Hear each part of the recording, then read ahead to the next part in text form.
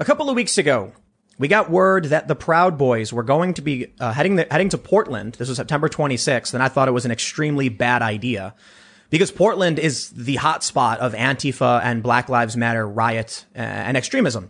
And so you take a bunch of Trump supporters, you send them into this area. Naturally, Antifa is going to come out. They're going to act a fool, and there's going to be violence. And it was particularly troubling because we've already seen this Black Lives Matter Antifa guy, tattoo on his neck, stalk a Trump supporter, put 2 bullets in his chest. So hearing that the Proud Boys are planning on doing this, I was very critical. I said it's a bad idea. And I've talked to a lot of Trump supporters who have actually agreed that there's an issue with respecting, there's a challenge in respecting the rights of individuals to have their free speech, to hold their rallies and be safe from physical violence. And then going into an area where Antifa is saying, we're going to have our rally here. And then it's also, you get Antifa saying, we're defending ourselves because they came to our town. So to talk about this, we have the chairman of the Proud Boys, Enrique Tarrio. And we're also going to talk about the names that you have been called, your organization, the founding of your organization. And I've got the Anti-Defamation League pulled up. I've got the Southern Poverty Law Center. I've got the AP. We tried to find some of the harshest criticisms in a professional sense. So the ADL and the SPLC, because we're not here for softballs. And, we're going to, we'll call it like we see it. But I think it's important to actually hear from you because I heard you were a white supremacist and, I couldn't help but notice that, you're not white. Well, I'm probably like really bad at my job at being a white supremacist. So, but thank you for having me on, Tim. And I really appreciate that you guys have me on when a lot of people don't want to have me on for some reason. I don't think I'm this giant controversial character that people are portraying us to be. I think, well, to give you some, I don't know what the right word is for it, but I'll say it this way. We've got a lot of stuff to go through and, like the criticisms, like I literally just opened by saying I was critical of what you guys were going to do in Portland. I think, ultimately everything turned out fine. There was no violence. But when Donald Trump was giving the debate, when he was in the debate with Joe Biden and he was asked to disavow white supremacists and right-wing militias, it was Joe Biden who yelled out Proud Boys. And then Trump said, stand back and stand by, something like that. Stand back, stand by. Well, immediately following this, I saw a wave of journalists saying, do not interview the Proud Boys. I thought to myself, why? Joe Biden called them out. This group, we need to understand what it is and why it should be condemned or told to either stand down or whatever Donald Trump was saying. Why would journalists, even New York Times journalists, say don't interview individuals that were named in a presidential election debate, potentially one of the most important? So naturally, we actually wanted to get you in sooner. It's been, I don't know. We just kind of do the show. I'm not here to, scheduling is fast and loose and whatever. But, immediately I started having people ask me questions. Is it true that Donald Trump told white supremacists to get ready? That's what people were asking me. And I was like, that's not true. I mean, the Proud Boys are not white supremacists. I think you're wearing a shirt that says American supremacist. On purpose. So, and you're also not white. No. So, it's pretty obvious. Yeah, I do hate to bring it in this direction, but for those that are listening, do you want to describe your ethnic background so they understand?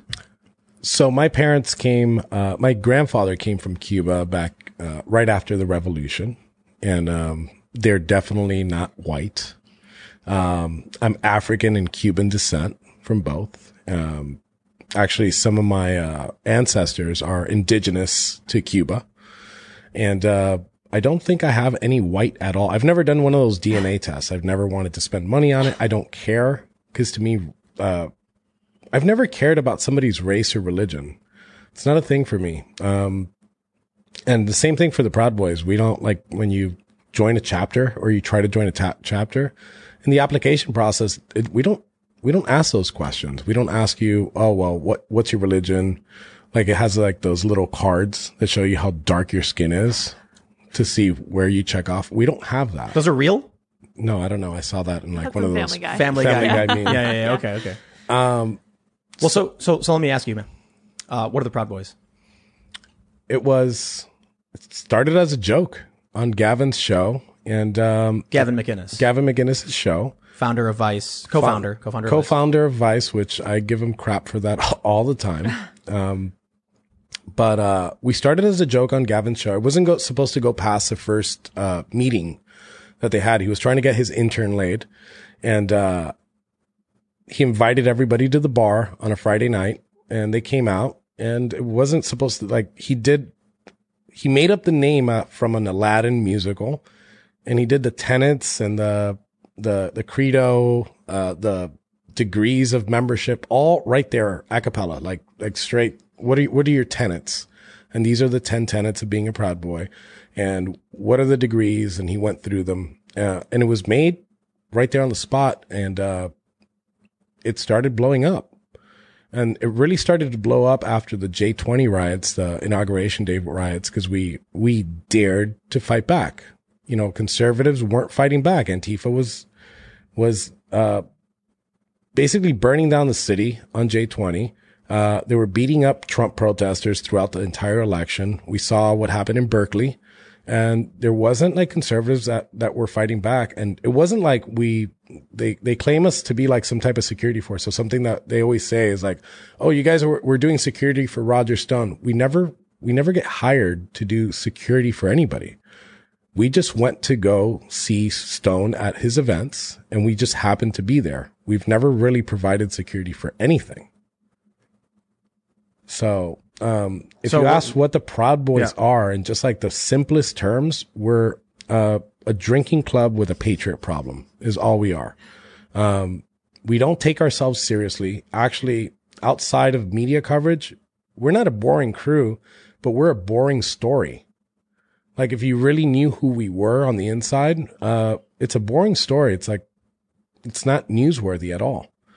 So we've become these monsters. And last week, we became public enemy number one for Democrats because they refused to denounce Antifa, and they had a problem. They had a problem in the polls. They knew they weren't polling right because of that. And they needed to point a finger. They needed to find somebody. And Biden could have picked so many other groups when they were talking about white supremacy, which is an ideology, or militias, which are actual groups. You could name those. But they decided he made a critical mistake in mentioning the Proud Boys when talking about militias. We're not a militia. You know, we don't train white supremacy. We're not white supremacists. My chapter consists of 90% of the membership in my personal chapter are all Cubans. The minority is white. When Gavin was like founding it, he was saying stuff like, he was joking, but he was saying like, I'm advocating Was violence. he joking? I think that's so. Not, I don't think that's right. There's a big what that. if, but he says that he was joking and like saying, I want violence. Go get him. And then like some people that identified as Proud Boys like attacked someone, and that's where the whole Proud Boys are a violent organization came from. Mm-hmm.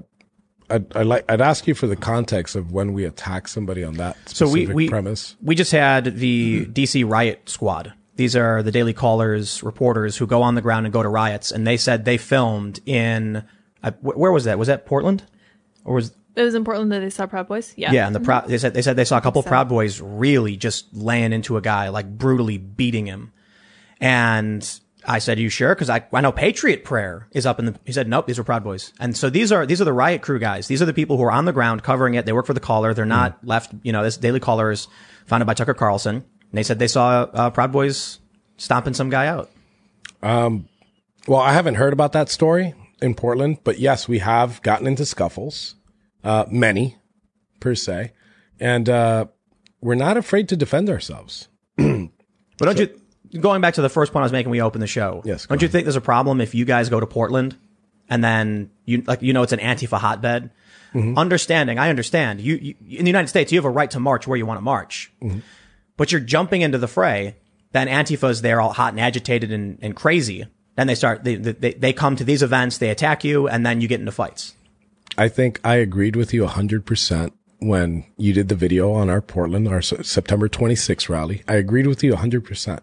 It would be stupid and retarded for us to go into downtown Portland. Portland's a very big place. It would be stupid for us to go into downtown Portland because that would mean that we're actually looking for problems. If we went into, let's say, Chapman Park or Terry Shrunk Plaza, yes, I'd tell you that we're definitely looking for it.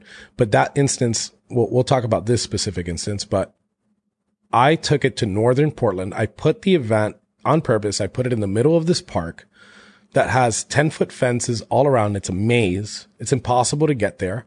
I communicated with PD. I communicated with FBI. They called it a state of emergency because we were going. So there was a bigger police presence. We actually had a really good event, a really safe event. And we were away from Antifa. And the only reason that Antifa went to, there was a park that was close by called Flamingo Park, I think, or Peninsula Park.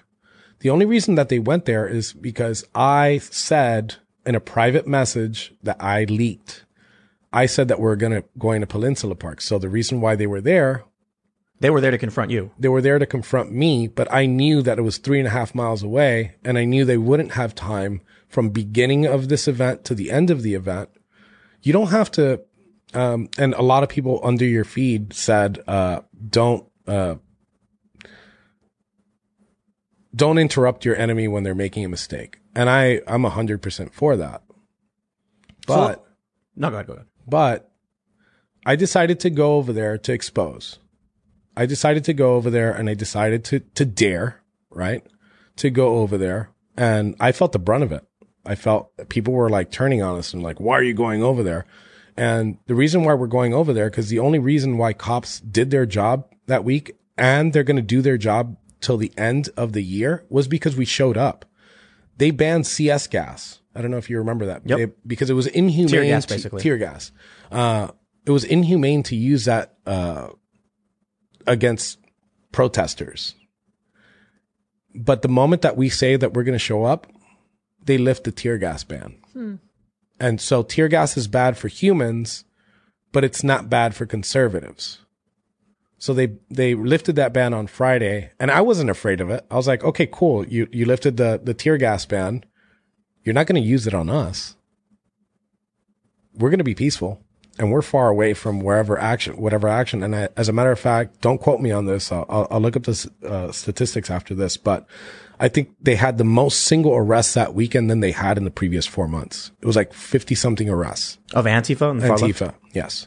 And I categorize that as a win. But their DA isn't prosecuting many of these people. They're just being cut loose. Well, the cool part about it is that some of those arrests were made by deputized The feds. federal officers, and they were supposed to. I guess the word is undeputize them the day after, and the U.S. Marshals actually refused that.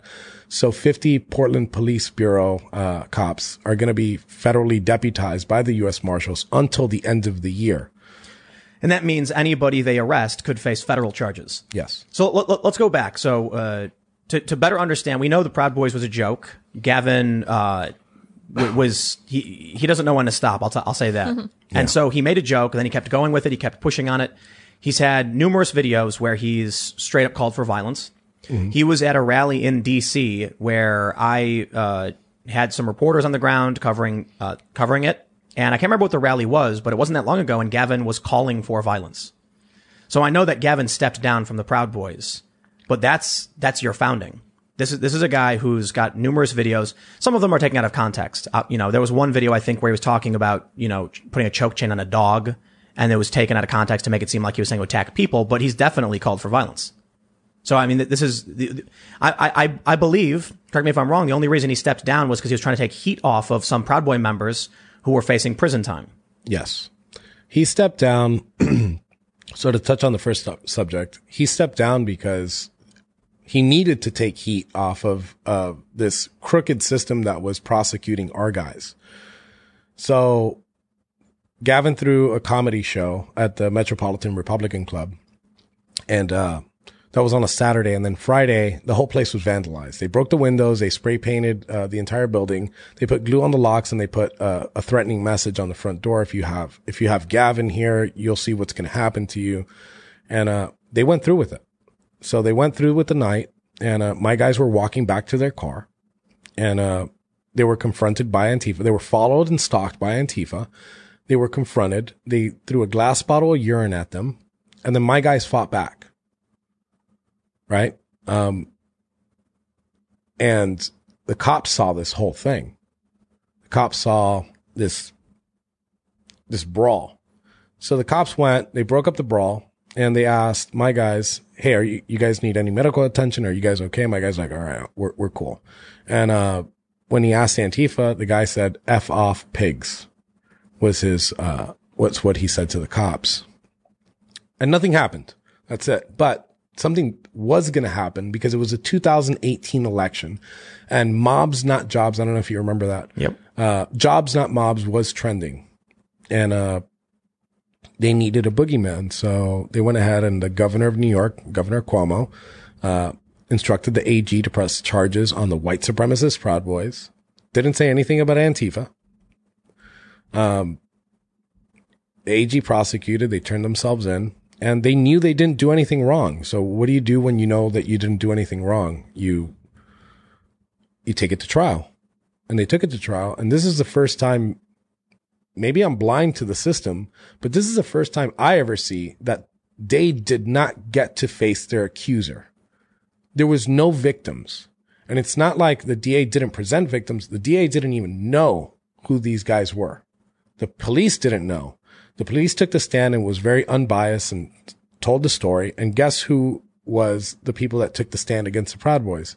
Sandy Bauckham, which is a journal, I don't even want to say journalist, but somebody that videotaped the whole thing. And advocacy journalism. Yeah, is what it's advocacy. referred to. So that's the people that were put on the stand. So they got, obviously, they got proven guilty by a jury of their peers, but by a crooked system that probably had already tainted it with all these tweets. I think it should have been done in private. The jury should have been sequestered, but that didn't happen. It was an unfair trial. I mean, how many fights happen in New York? So the first thing I'll say is 4 years. In 4 years. What's 4 years? 4 years in prison. They're doing 4 years in God. prison Yeah. for this. Now that definitely seems excessive. They called it gang violence. Yes. So the first thing is in reference to there being no victim. It's the state that is pressing charges as the people. The victim was the people. There's video footage of Proud Boys kicking a guy on the ground in the fetal position over and over again. Mm-hmm. So when the story first came out, the initial reaction we saw, because we saw surveillance footage, was Antifa throw a bottle, and then Proud Boys run up and start fighting. And then the Proud Boys won very quickly, but kept going as they were still on the ground. And that's where they say the charges actually stem from. But actually later on, more footage was released showing that before Antifa even threw the bottle, the Proud Boys were running at them from down the street. And then Antifa threw the bottle. So I actually covered this. After they stomped the guys on the ground, which is all on video, they kept live streaming. And one of the guys who was streaming was filming a couple Proud Boys laughing about how they were stomping a guy's head on the ground. And one guy was like jumping, going like, yeah, I was smashing him. Then when I downloaded that stream, the Proud Boy, when he found out that people were, I think the guy streaming wasn't a Proud Boy, quickly deleted it. So there's video of, the charges stem from, they didn't just win, so here's the argument I was told when I covered this. People said, just because someone's gone down doesn't mean the fight is over. And so they wanted to make sure that Antifa didn't get back up because they were a threat. But the Proud Boys ran at Antifa and then continued to stomp them and then bragged about it on a live stream afterwards. So I'm not going to tell you that I know exactly the entire story on the video side or anything, but when you're basically stalked, right? Your homes get bricks thrown through the window. Your tires get slashed. People are shot on the street. When is enough? When is it that we say enough? Protesters are protesters, right? They have a right. And I've always said this. I support Antifa's right to protest something that they don't see as right. Right? But they're not coming to protest. They didn't come there with glass bottles of urine, to have a nice time and to not invoke violence. And these guys are getting stalked on the way to their cars. Okay. So I'm going to defend them to the T. I don't think that some people understand how hard it is. Like just being a PB, right? just being a normal person that thinks that there's something wrong, and you don't go to any rallies, and one day you decide, hey, I'm going to go to a comedy show with Gavin, and then there's this giant protest outside, and they arrested 3 Antifa members. I think they beat up like a journalist and stole his camera equipment. It was actually an attendee. So I was going to get to that too. One of the attendees of the club was a block away from where that event we were talking about took place. Antifa beat and robbed him. And so there were 2 major incidents that occurred that night. One where I described the Proud Boys run up, fight the Antifa, win, stream it.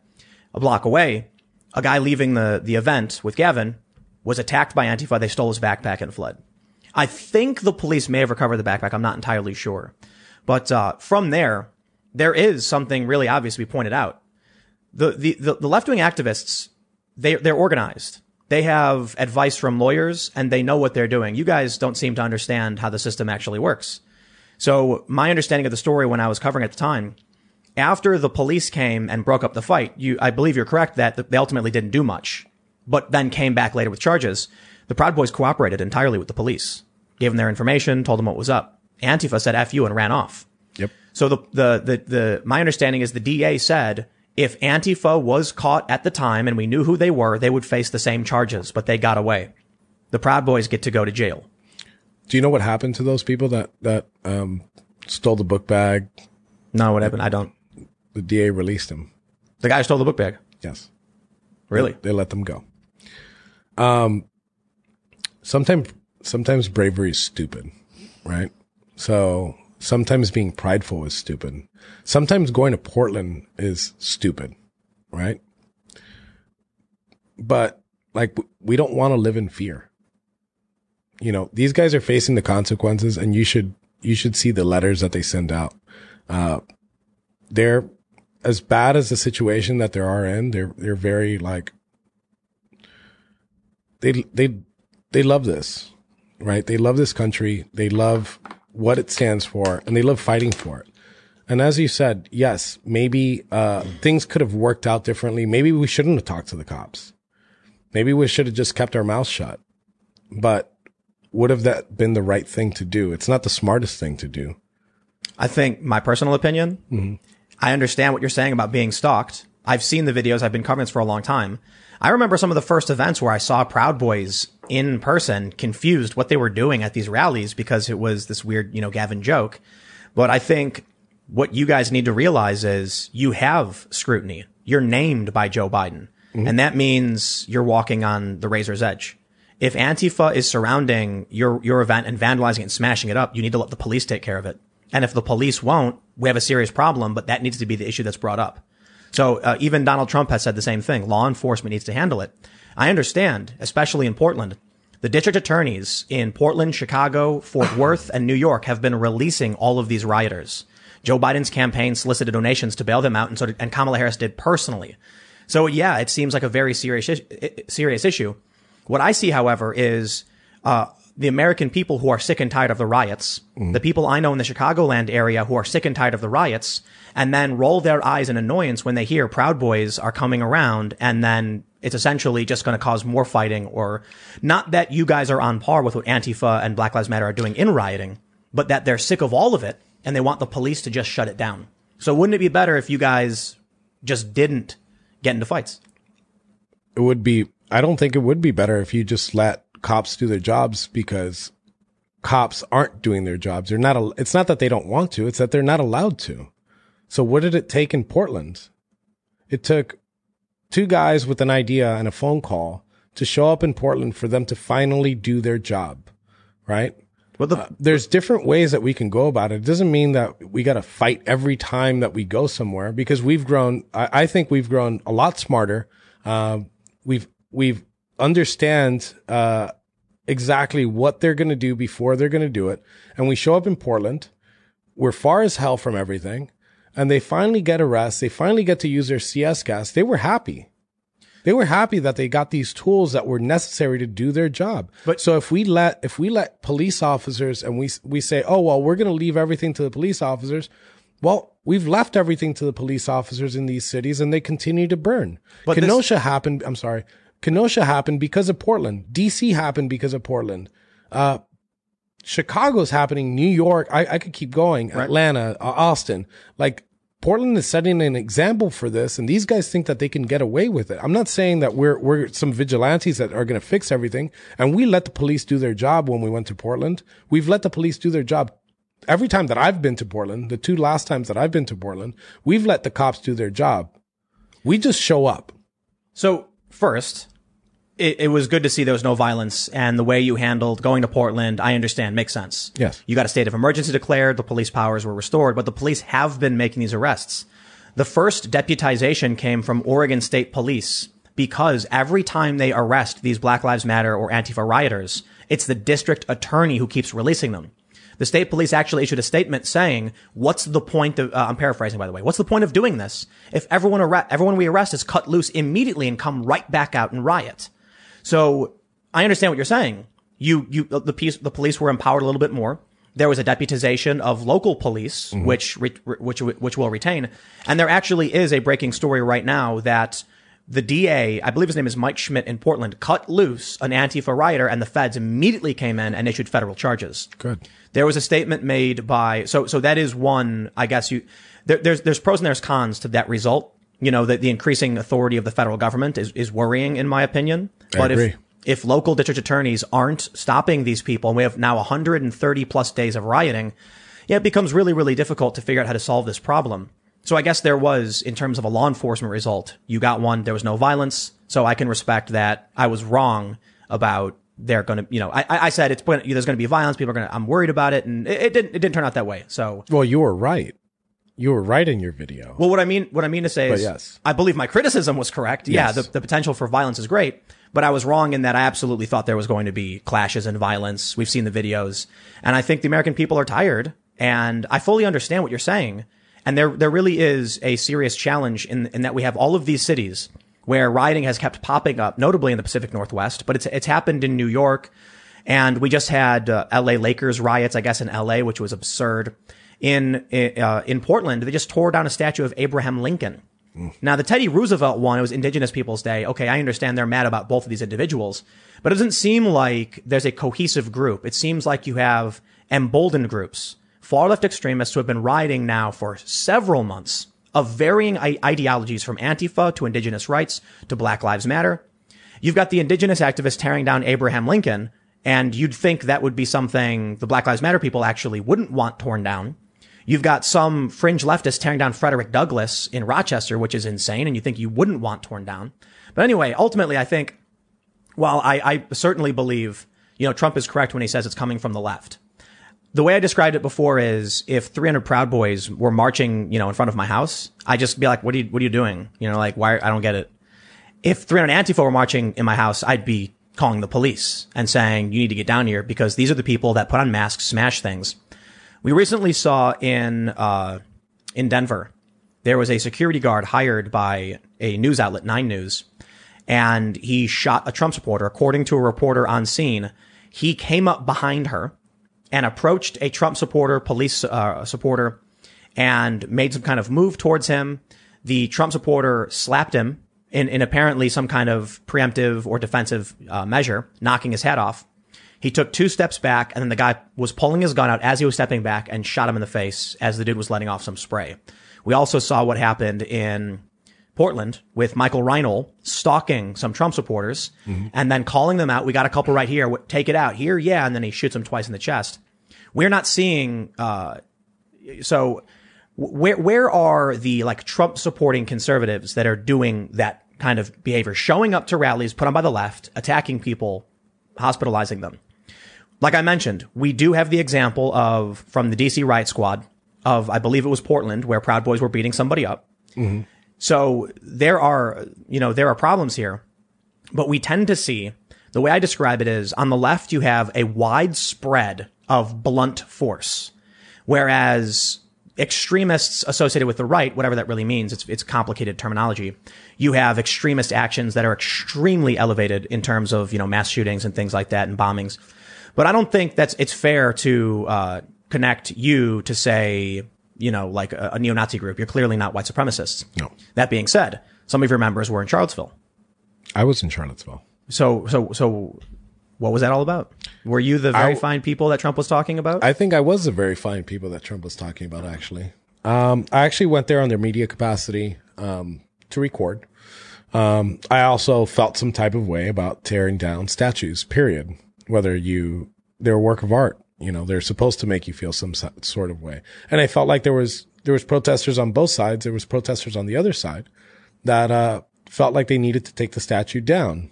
But that didn't mean that there weren't people on both sides that weren't utter garbage. And usually the people on both sides that were utter garbage were the ones sitting in the back, and they waited. They waited till like the end of the event to start these clashes. I saw it from my own eyes. Heather Heyer lost her life, right? But I saw an Antifa black bloc with a broken flagpole trying to harpoon somebody. And the only reason that they weren't successful is because that guy was wearing a plate carrier, or else it would have been 2 deaths. I mean, I'm talking about this guy was ramming this thing full speed at him. And, luckily it was broken up, and state police was like maybe 10 feet away, and he just turned his back to this. So that, that let police do their job sometimes just doesn't work. Sometimes you have to step in. And I'm not saying to be a vigilante. I'm not telling anybody to be a vigilante. And I don't think you should be a vigilante, but sometimes we can do something, and we can be smarter. But yes, there was people on both sides that were horrible. But there was people on both sides that I saw conversations where people were having, hey, I think that we should tear down this statue. It's a statue to slavery. And somebody else was saying, no, this isn't a statue to slavery. And they had like their compelling arguments. And we don't have enough of that. And the media, that doesn't sell. Yeah. That doesn't get clicks. And these media giants are corporations. Their main purpose is to make money. And that's why they said, do not interview the Proud Boys, even though they got named in a presidential debate, one of the most consequential in our lifetimes. I think it's extremely important to figure out who you are, what you stand for, and what you're doing. In terms of Charlottesville, I believe Gavin issued a statement denouncing the alt-right. Yes. But wasn't one of the organizers a Proud Boy? He came, so first we have to see what a Proud Boy is, right? In order to say, well, he's a member or not. So a member is somebody that's integrated into a chapter. Because like, let's say we're hanging out at a bar, you've heard of the Proud Boys and you want to be part of the Proud Boys, but you're in town. Let's say we're in Miami and you're from New York. So I could give you like a first degree, but that doesn't mean that you're a member. Like you have to integrate into a chapter. What is a first degree? First degree is that you claim that you're a Western chauvinist and you refuse to apologize for creating the modern world. That doesn't mean that you're a Proud Boy. That means like you're just taking that pledge. What's a chauvinist in this context? Well, it's funny because we use words in certain ways in order to get, I guess, to be provocative. Like American supremacist, I guess it was provocative when I was flying over here. But chauvinist means excessively patriotic is what it means, what that word means. And people get that confused all the time with male chauvinist, which are two completely different things. Like a person that's a male chauvinist is extremely proud to have a penis, right? Or extremely proud to be a man. A Western chauvinist is somebody that's excessively patriotic towards the West, Western values. And in the case of American Proud Boys, because we have Proud Boys chapters around the world, including in Eastern countries, we're patriotic. We're extremely patriotic towards America. Is that what you mean by West States. Specifically? Yes. Well, American Proud Boys, yes. But Western civilization also, as a whole, created this awesome system where we're able to sit next to each other and broadcast to millions of viewers and in the comfort of a studio. Then what's the opposite of that? What's the alternative to Western civilization? Eastern civilization? Well, the opposite would be, it would be Eastern civilization. And it doesn't mean, here's another thing, like just because it's kind of like an America First thing. And then the first thing people think of is like, oh, well, you're crapping all over the other countries. No, it doesn't mean that we're putting other countries last. It means that we want to put America first, whether it's through activism, legislation, anything that we do in our lives, we do want to put our country first. Now we have allies like Mexico and Canada. It doesn't mean that they're last. We're the most giving country in the world. We could fund the UN by ourselves. We don't need no help. But why would we do that? So What have they given us? So I don't want to deviate too far. I do want to come back to the degrees of Proud Boy, but I want to take it back to Charlottesville real quick. So who was this guy, and who was organizing it? You're saying that he was he not a Proud Boy or what? He came to a meeting, and after that, he didn't get integrated into a chapter. And then shortly after that, he decided to do the Unite the Right rally, which is what it was called in Charlottesville. And we saw it coming from a mile away that it was a horrible idea. It was just a stupid idea. Weren't there like avowed white nationalists like before the event happened saying they were organizing this, they were coming down? Yeah. There was people that were saying that they're going to come down and they're not going to tear down these statues. But these were the avowed white nationalists. So like you knew beforehand who was going to be there. We knew, obviously you knew it because after he announced that this, like even the flyer was cringy, that's why we knew it wasn't going to be a good event to go to, period. So that's why Gavin, said, that he disavowed the entire event. And these guys were so stupid that they thought that the first one went so good that they started making, Unite the Right 2, which was a complete that was flop. ridiculous. But, so let me ask you, knowing who was organizing, who was going to be there, and then even the night before, you had these people marching around, as Joe Biden likes to, constantly talk about, the people with the torches. Mm-hmm. At a certain point, don't you say like, I don't want to be here with these people? Are you asking me personally? Yeah. I mean, you were there, right? Yeah, I was there. Well, I wasn't at that Tiki Torch march. No, right. I wasn't at that Tiki Torch, and I wasn't there like as an activist. I was there to record. Oh, okay. I was there to record. I did feel, like I just said, I did feel some type of way of tearing down history. My parents, my grandfather's Cuban, and I've gone to Cuba many times throughout my adult life. And I've understood like what the consequences of a socialist government is. I've understood them erasing history. And as a matter of fact, when Che Guevara and Castro were taking over the island from the West Coast to the East Coast, there was this little farm just outside of the outskirts of a city that was strategically important for the revolution. So they took over that farm, but they asked the family that was there, that they wanted to use the farm as a forward operating base in order to attack the city. Well, when that family declined, they got the two oldest males and they brought them out. They put them on their knees. They tied their hands behind their back and they shot them in the back of the head. And that family shares a last name with me because they were my family, is the Tarios.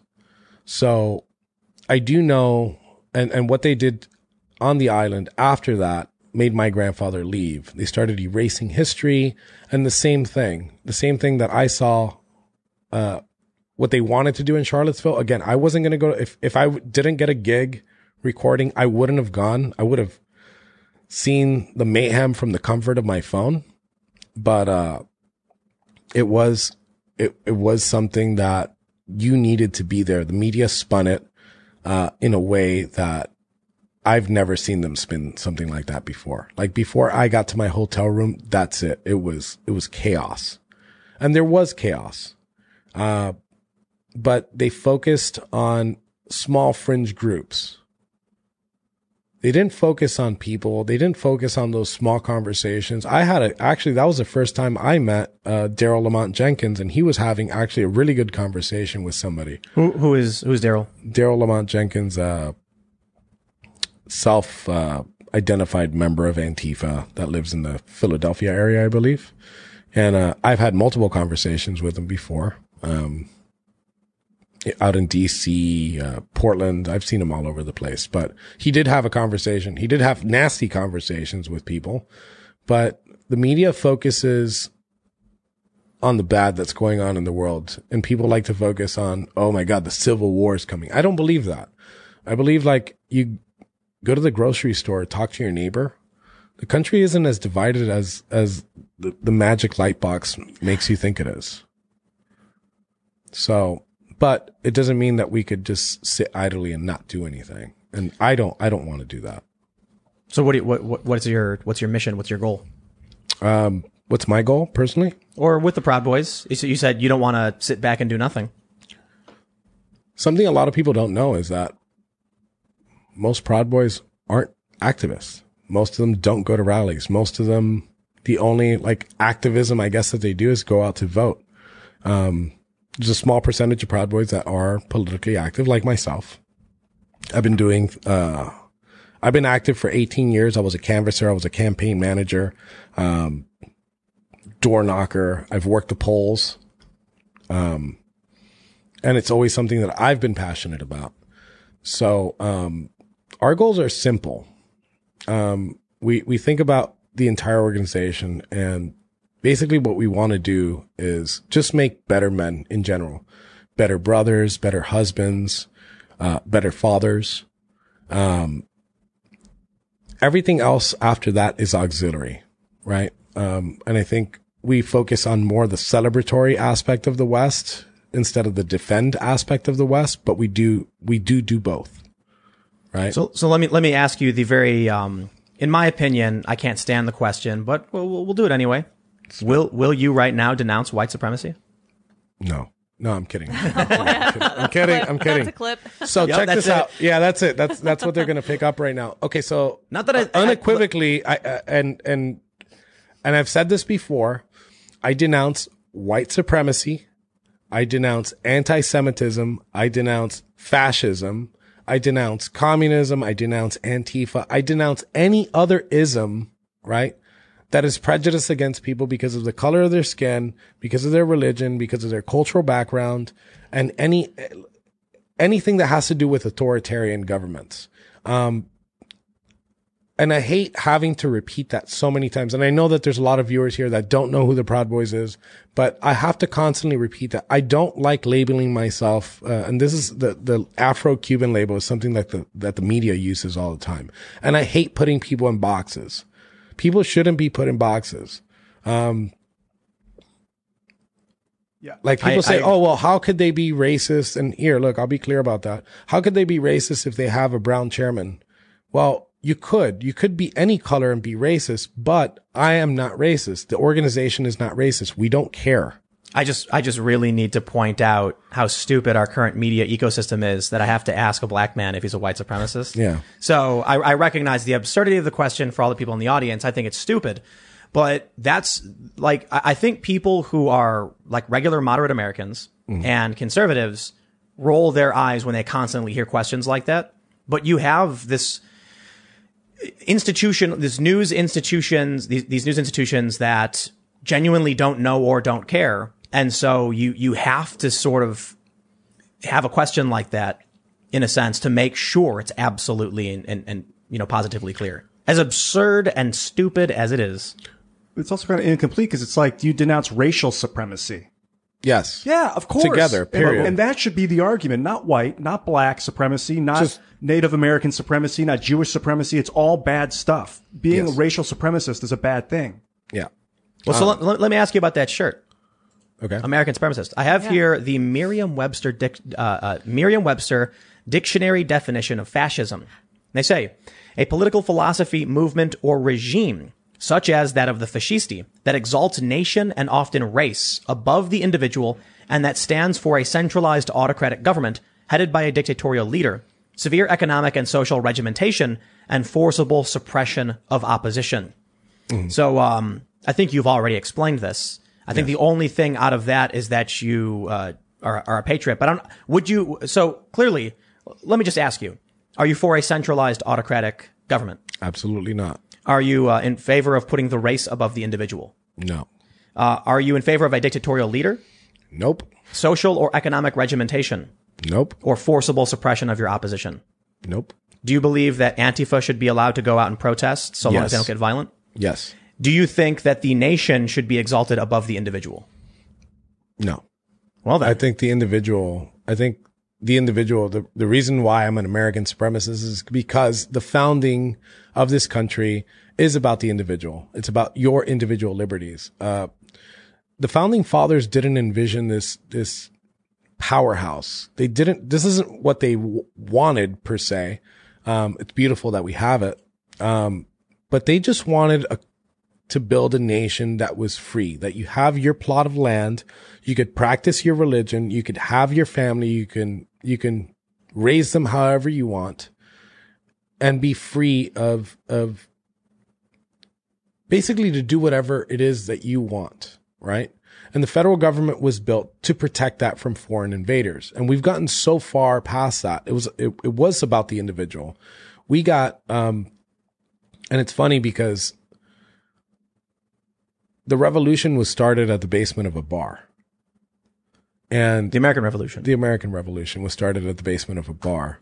And a bunch of farmers and carpenters and just regular Joes faced off against the biggest superpower that the world has seen to that time. And they won. And they were tired of it. And they didn't want that. So when the president says, I agree with the president. When the president says law and order, I agree with him because I understand where he's coming from. He says law and order in these cities that don't have law and order. Too much law and order is bad. You know, legislators get elected by proposing new legislation, new laws. They don't get elected by deregulating. And I think that's a major problem that we have. And we're so far from that, you know, free speech, you know, okay. Yeah. The government isn't stopping us from speaking our words, but now the corporations are. So let me, I'm going to pull up the Anti-Defamation League and I'm going to show you, I'm going to read what they say about your organization. In fact, they use a photo of you in the Proud Boys. It says, they don't say your name, I don't think. I'm going to read what they say about you and some of their criticism. Is it a good photo? It's a great photo. Yeah, you look very serious. Yeah. You're shaven, but you have the goatee going on. Nice. They say your ideology is primarily alt-light, misogynistic, Islamophobic, transphobic, and anti-immigration. Some members espouse white supremacist and anti-Semitic ideologies and or engage with white supremacist groups. So the first question is, you don't allow women into your organization. We do not. We have an organization that's for women. What's that organization? Proud Boys Girls. All right. Yep. So they say you're misogynists. I don't have right. I think we can get into what they actually write down. Actually, let me do this because they don't actually present anything in that generalization. But here's the background. The Proud Boys represent an unconventional strain of American right-wing extremism. While the group can be described as violent, nationalistic, Islamophobic, transphobic, and misogynistic, its members represent a range of ethnic backgrounds, and its leaders vehemently protest any allegations of racism. Their founder, Gavin McInnes, went so far as to file a defamation lawsuit against the Southern Poverty Law Center when the SPLC designated the Proud Boys a hate group. So they do point out you have various backgrounds, but they call you violent, nationalistic, Islamophobic, transphobic, and misogynistic. So I don't know if you want to have a direct response to what they're saying there, and then I'll ask you some questions. Okay, so I mean, there's a lot of words there to dispel, but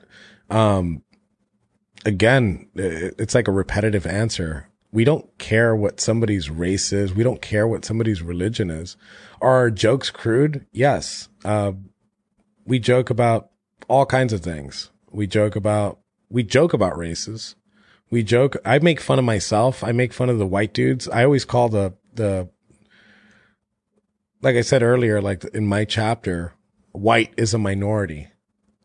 So, but there's not like this level of seriousness with us. And I said, we don't take ourselves seriously. We take what we do seriously. I take what I do seriously, but we don't take ourselves serious enough where we're not laughing. Where we're constantly I feel like we've been put on like this defense. I just came from AmpFest, in Miami, and like all the speakers are talking about how we should be on, how the left is doing this, how the left is encroaching on things, and how we're not racist. I'm tired of that. Like in 2016, we were funny. We were on the offense. And I feel like right now getting labeled everything by the ADL, by the SPLC, which is a money mill. You know, they started out, I'm not even going to say, I believe this wholeheartedly, but they were started out with good intention, to do away with the Ku Klux Klan, right? And they did. And as the world got more and more peaceful, there was less and less boogeymen and less enemies to grift off of. So what do they have to do? They have to create these enemies, right? We're not Islamophobic. We're not homophobic. We're not transphobic. We're not any of that. They were trying to, I guess, make fun of us. I don't know if you saw that, like the pictures, they put Proud Boys hashtag and they had like two dudes kissing. Oh, right. Yeah. Yes, I did. Right? I actually called that out as a really good example of the left not understanding what the right is actually talking about or doing. Yeah, and I put up a picture of like Gavin making out with Milo. I don't know if you saw that. Yes. And I put that and I put hashtag Proud Boys. And they thought, oh, Proud Boys are furious about it. Yeah. Obviously, they have not infiltrated our chats, because if they would, they'd be like, oh, well, this is play school stuff. This is the problem we have with the media, and your Joe Biden made you the chosen boogeyman of these groups. And all I of a thank sudden. him for it. And then they do, the media? No, I thank Joe Biden. Oh, why do you thank him? Because people that are going to vote for Biden are going to vote for Biden no matter what. And they're not really actually voting for Biden. They're voting anti-Trump. Right. There's no energy there, but whatever. That's my opinion. Trump supporters are going to vote for Trump no matter what. But these people in the center that are watching, that are actually trying to decide between one candidate or another, this thing gets brought up. We're a bigger hit than COVID, when COVID should be like one of the main things that both candidates are talking about.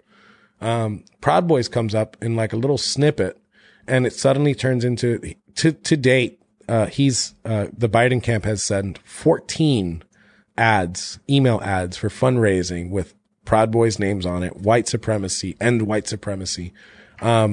Well, those people that are watching to figure out which person that they're going to vote on, they come up with Proud Boys and they're like, oh, okay, well, these guys must be bad because Biden just mentioned them. Well, when you go ahead and you Google, and just on the surface, I know that there's like our Wikipedia page is edited by Antifa. But you do just a little bit of digging and they'll understand who we are. Plus, and I'll say this, I think first on your show, I have 160 guys in my chapter, in my South Florida chapter. I have 345, which is the last time I checked, 345 applications to join my chapter alone. And that is something that has expanded across the country. It's the same thing all over the place, where they have more people in the vetting process than they do in their chapter. He has grown our numbers exponentially. Wait. You're saying Joe Biden has grown your numbers by... Yes. And I think they're happy too. I think Joe Biden's very happy to hear that. Yeah. Well, he's probably fundraising a lot of money. Well, he wants a boogeyman. Yeah. Right. They need one. I'm pretty sure there's a lot of people who have been yelling at me in the comments because, I've been asking you a lot of these questions and, giving some critique and pushback. And I'm sure there's a bunch of people on the left who are saying I'm not nearly hard enough. But I think obviously the media, the way they frame what the Proud Boys are, who you are, is very clearly fake news. I think when I look at the Anti-Defamation League, they got a bunch of citations and sources for various Proud Boys. And so I'll get into that. I think they're taking a left critical view of you. Some of these things, like transphobic, for instance. I think it's fair to say there are, from a left perspective, there are probably a lot of instances where they could call you a transphobic. My bathroom at my office has a piece of artwork from Sabo that has like half man, half woman that says "it." Right? Well, there you go. I do it as a joke. Do I treat people that are transgender different? No, I don't. Do I like joking about things? Yes, of course. But at the end of the day, it's what your actions are, not what your words are, unless they're like very strong words. Like I say something because you're trans. You get me? I don't do that. And my guys don't do that. Well, there are certain people, Proud Boys, they're a little spicier than normal. Yeah. You can't control them. They'll go on TV or they'll be at a park or they'll say something, and that reflects on all of you. Of course. That's, as a group, yes. It's probably as, you could run PR for one person. It's very easy. But running a PR for an entire group, is scary. But let me tell you something. We're not what the media describes us as. I have the best group of guys that I have ever met. Okay. And I have never myself, the only time that I've experienced like racism is when somebody drops the N-bomb on me, from the other side, or calls me a coon or calls me Uncle Tom. I've seen it my personally. guys, my I've witnessed guys, it. yeah, my guys have never even like referred to me anywhere close to what they have. Yes, are we crude? Are we everybody's cup of tea? Absolutely not. We cuss like sailors, and it's taking everything inside of me not to cuss right now. Thank you. I was in Portland and I saw a black Proud Boy, and Antifa was screaming the N-word and other words at him, and it was just like shockingly gratuitous. And he snapped. He pulled away from the group of the Trump supporters who were marching, and he went to cross the street through the police line. And I saw another Proud Boy run up, grab him, hug him, put his forehead to him, and said, "Don't let them get to you. We're brothers. Your race doesn't matter. You're here with us. Ignore them." I gotta say, it was shocking to hear the racial slurs being spouted by Antifa. There's video of it actually, where, I'm pretty sure I have that video published on my channel somewhere. I have too many videos, but there's also a video of Antifa in Portland screaming the N-word and racial slurs at, ICE agents. So I've seen that. And I've wondered why it is the media doesn't call that out specifically, because for all the criticism anyone or I could give to the Proud Boys, that's the criticism that needs to be said of Antifa and these other far left extremists. Wouldn't those videos, because I have videos like that, wouldn't those videos put them on the SPLC's radar? You'd think. Because the SPLC says that we haven't classified Antifa because they don't discriminate based on race, but here we are. I have a whole bunch of those videos. You said that you have some, and I know my guys have a whole bunch. Oh yeah. I think I get called Uncle Tom all the time. No, but I understand the left doesn't take, issue with that racial slur. Of course not. But no, they were saying the N-word. They were screaming it. Yeah. And I was just like, I was standing there like, I knew these people were nasty, but that was like, they wanted a fight. They wanted to fight, and they wanted to trigger this guy. And it almost worked. And, man, I couldn't believe it. But, bringing this up, I have I think one of the most important stories. Proud Boys, Black Lives Matter leaders meet to denounce white supremacy. And it looks like we have, two Proud Boys as well as a black woman with a Black Lives Matter shirt on. And I'm not entirely sure. It looks like one of the Proud Boys is white, but the other, appears to be, non-white of some sort. I really hate that they've racialized everything. I hate that I have to bring it up. I have to talk about it. It really is frustrating and annoying and absurd. But I think it's important to point this story out. This is from 17 News, mystateline.com. They say, Salt Lake City, leaders of a local chapter of both Proud Boys and Black Lives Matter met to denounce white supremacy last week after they were mentioned at the first presidential debate.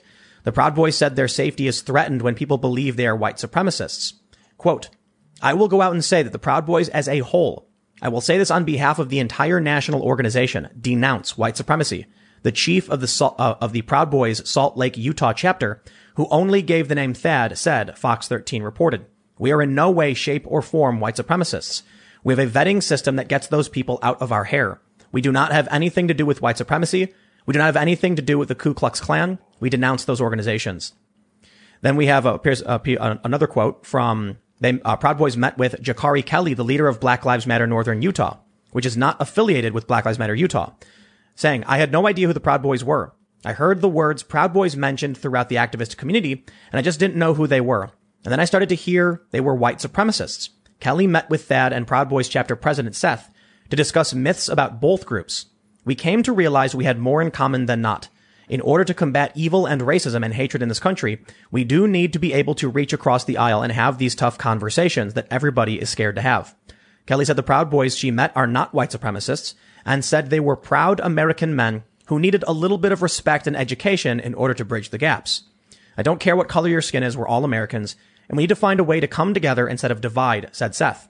Thad, however, singled out Antifa, which Biden called an idea and not an organization at the debate, saying they are a problem. They are not an idea. They are very much an organization. They are in terrorist cells. That's why they say they are not an organization. They function autonomously in cells, much like terrorists. According to KUTV, Thad said the SPLC and the ADL, along with mainstream media, had created a misconception about the group, blaming violence that has taken place at certain Proud Boys events on provocations by Antifa. They go on to mention, where the Proud Boys were found with Gavin McInnes. And I just want to point out that to hear a Black Lives Matter leader saying, I don't know who this group is, I'm going to meet with them, and then saying, no, they just need some education and some respect, but they're proud American men, I think really shows the media is constructing much of the narrative. If you're going to have a Black Lives Matter leader actually come out and vouch for you guys, I think that's powerful. Mm-hmm. But more importantly, we saw something interesting as Thad calls out Antifa. I think this is important. Just the other day, a Black Lives Matter activist ratted on Antifa. Antifa was planning a flash mob in, I believe it was Portland. And a Black Lives Matter activist said, stop using Black Lives Matter to disguise your activism. And apparently alerted the police, who, as soon as the group formed, within minutes, surrounded them on all sides and arrested every single one of them. So this is Antifa getting arrested essentially because Black Lives Matter tipped them off. I wonder if the real problem in this country is the far left provocateurs and extremists who are attacking Trump supporters, conservatives, who are essentially acting with impunity when these DAs just cut them loose across the country. And we've seen numerous videos where Black Lives Matter activists call them out. There was one where some black women were yelling at some white Antifa women who were spray painting. And then you have these white women saying, oh no, we're doing it for you. But they're damaging, the black community. I guess I bring all this up because following this story, I'm curious what your thoughts are on Black Lives Matter, especially in this context and with Antifa. There's some overlap between the riots with Black Lives Matter and Antifa as well. So I was actually going to make a press release before I came on this show last week about this. I haven't spoken about this, and this is actually the first time I'm going to speak about this. But our Salt Lake chapter has been in talks, right, with trying to make amends with certain groups. And Jakari met with Thad, and they had private conversations. And he called me, and he's like, "Hey, I'm doing this, and this is something that I think is important. We're clashing a lot, but I think we could make amends somehow." So after our 26 rally, I actually took some time out of our festivities that night to meet with Jakari. And it started out as a very volatile situation where we didn't agree with each other at all, but there was something in common that we had. And before I say that, I think the BLM movement, right? The premise that it was started on police brutality, I think is something that everybody should vibe with. Yep. I think police brutality is bad, period. It's not something that our group focuses on as much, but we respect that other groups are focused on that. But there is some overlapping things that both groups have, right? Two of our tenets, which should be, I feel like they should be conservative values, but usually they're not portrayed that way, is the closure of private prisons. I was in prison for some time for a white collar crime. I deserved all 10 months of what I got. And another thing is the failed drug war. And both groups, at least at that point, we could disagree on everything else. And we do, because it was a very volatile situation in the beginning, but we got past it. And I've been on the legislative side of things for a little bit of time. So the first step was getting together and making those amends. And so after that meeting, they met a couple of more times. And they actually had a press conference that had nothing to do with the debate at all. This was already planned. And, I know that we were going to catch crap by both sides. We always catch crap from the left, but we knew we were going to catch crap for working with BLM. But it's beyond that. There's something wrong with the judicial system in this country. And our guys, I feel strongly that our guys in New York got the short end of the shaft there. And it's because of that broken system. So our next phase is working together on getting something passed through the legislature on something that we disagree on. And imagine as a legislator, even like a freshman legislator, you got the Proud Boys and BLM walk in and they come together and they want to present something that is either anti-drug war or towards private prisons, something that's pro-liberty. So that's why we met, and we feel like bridging that gap is important when needed. And their movement has also been co-opted by anarcho-communists that aren't there for George Floyd, that aren't there for Breonna Taylor, that aren't there for any of those. They're just there to crash this system. They're there. They think they're role playing these revolutionaries. And I'm here to tell you right now, those people, Antifa, they're victims. They're victims to a system that has failed them. They're victims to a media that has told them to hate people because of their values. To me, white pride groups, right? They're prideful of things. You get me? You ask them, hey, how do you feel about black or brown people? And they're like, well, I hate them. You have to ask me, hey, I denounce all those things. But go ahead and ask them to denounce communism, and they embrace it.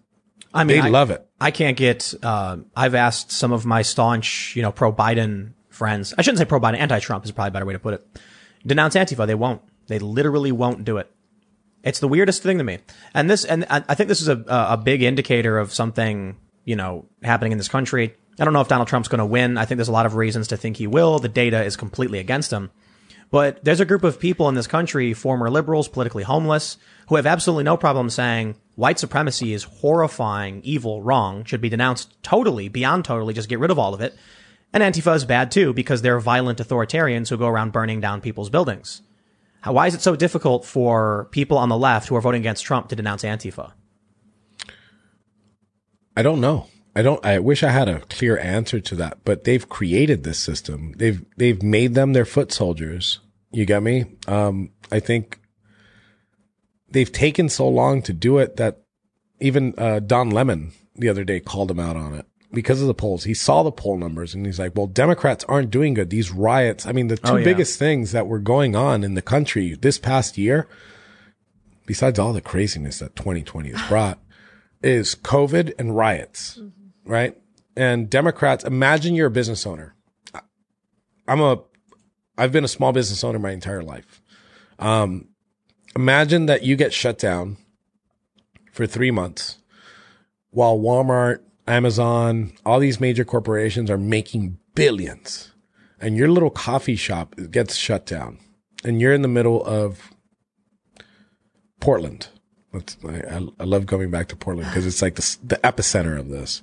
And they go ahead and they shut you down. The city government shuts you down. You have no way of putting food on the table. Democrats are taking forever to sign like these what's it called? The stimulus things. And then you're finally able to open up. You're in phase 2. You're opening up. You're doing Uber Eats. And then here comes Antifa, and they go ahead and they throw a Molotov cocktail through your window and burn down the entire thing. Like, how are you going to feel? You're going to feel like shit. Sorry. Yes, you That's will. one. You're going to feel like crap because everything that you've worked for, and they tell me, oh, well, you think of, property before people. That's somebody's sweat and tears. That's food on the table for your kids, right? That's your future. You're building a future for your family. And somebody comes and the government comes and takes it away from you. And then this anarcho-communist group takes it away from you. And that's why I think Trump's going to win. I think Trump's going to win because he's been calling out these shutdowns. He's been calling out these riots since day one. We've been screaming about it for 4.5 years. We said it's going to ramp up. We said that they're going to get worse. So here's the important distinction I'll make now with as it pertains to Antifa and Black Lives Matter, the overlap. These extremists, these anarcho-communists, I don't think it's fair to call them anarcho-communists. I think they're authoritarian communists. No. Anarcho-communists are hippies who live on a farm, smoke pot and share some watermelon. Anarcho-communist, it's so confusing. Authoritarian. No. They're seizing the anarchy. They're taking advantage of it, but I think they do want authority. I think anybody who's willing to use violence to get what they want is an authoritarian who will retain that use of that power because they never feel they won. That's like a common theme with these people. They're like, if only I can just win, then I'll make everything right. They use violence, they win, and they say, well, we're not done with the mission yet. We've got to, and so they do these things. But one thing I've said often is that I don't like calling the rioters Antifa because they're flying Black Lives Matter flags. Now, you've mentioned they've co-opted it. Yes. But then they do attract a lot of people who are not communists, who are just racial justice activists, who fly the flag of Black Lives Matter for Black Lives Matter. But they've been radicalized or brought in by, revolutionary communist types. So confusing. Yeah, definitely. So confusing. The Black Lives Matter and Antifa kind of just escalated together with COVID, the COVID thing. And then everybody started losing their jobs and people went out on the street. First thing they did was like loot buildings and to take things that they couldn't afford. That's not Or true. things that they have always wanted, like people walking out with boxes of shoes. There was like one video of someone carrying one shoe. Yeah, it's not about it was wanting. looting. Well, it was looting. It was about Well, coming up, making money. Yeah, well, they did it in Miami. They hit like the highest like mall that they had there, and they like pulled out like a whole bunch of like Gucci bags and Jordans and I don't know how that honors, like, you're out there for George Floyd and racial justice. I mean, how does that even begin to honor the system? And as a matter of fact, they're making it worse. The defund the police thing, they're making it worse. It's like they're training them to quell protests. Like they're basically, they're giving them free training to do this. And just imagine now, here's another thing you could imagine. So imagine you're a Portland police officer. You're sitting there with like 100 pounds of gear on you, right? You got no days off. Like today's a riot, so you can't take the day off, and your buddies are lined up, and these people, this green haired whale is like screaming at you, right? And some other dude's like throwing water at you and pointing lasers in your eyes. And then your buddy next to you, he gets hit with a Molotov cocktail, which almost happened. He gets hit with a Molotov cocktail. You got to turn off your buddy. The night shift's over. The riots have quelled. I don't know where they go. They probably go under the bridge or something, but these riots have quelled. And then you're in the locker room, right? You're in the locker room at the police station, and you're taking off all this gear, and your buddy's there. He's burnt all over the place. And what do you think that they just created? They created probably the strongest brotherhood that you could imagine. Like these two guys right here that stood next to each other, like they're gonna ride together. You know what Right? else? And they're creating this system that's already there. They're creating this system that's going to be really volatile if it continues to progress. They're not defunding the police. They're arming them. Absolutely. That connection is even worse than militarizing police. Well, I think they're arming them is the correct way to phrase it. I've warned about this. So long as the far left keeps going out smashing windows with impunity, the American people are going to keep asking for more law and order, more powers for the police, more powers for the federal government. Mm-hmm. And we're trying to get to a point where we have, officer friendly back. I don't want cops to feel like they're going to get shot. I don't want them to feel like they need an armored vehicle, but it's gotten to that point because the far left escalates, goes crazy. And so I had an interesting conversation actually on this show with some of the super chats saying, how would you envision demilitarization? What does that mean? What weapons do they use are militarized? And I think the issue is just this, as I said, you've got these officers, they wear this full on tactical armor. Often it's camo gear. So it looks like they're in the army. They've got rifles, or it looks like they're in some kind of combat situation. They have armored vehicles they ride around on, and it doesn't look like officer friendly. And the response I got was, if Antifa is shooting people, if they're throwing Molotovs, if they're throwing bricks and rioters are doing this, don't the officers need to protect themselves? And the answer is yes. So then it seems like there is no real reasonable way to, demilitarize, as many left-wing activists say. I still think that we can, I think we need more funding for police. I think defund is the wrong thing. I think if they want social workers and they want better trained community policing, they need more money. The cops need better pay. The cops need better training. The cops need to feel valued. And what they're doing is the opposite of that. So they're making angry cops.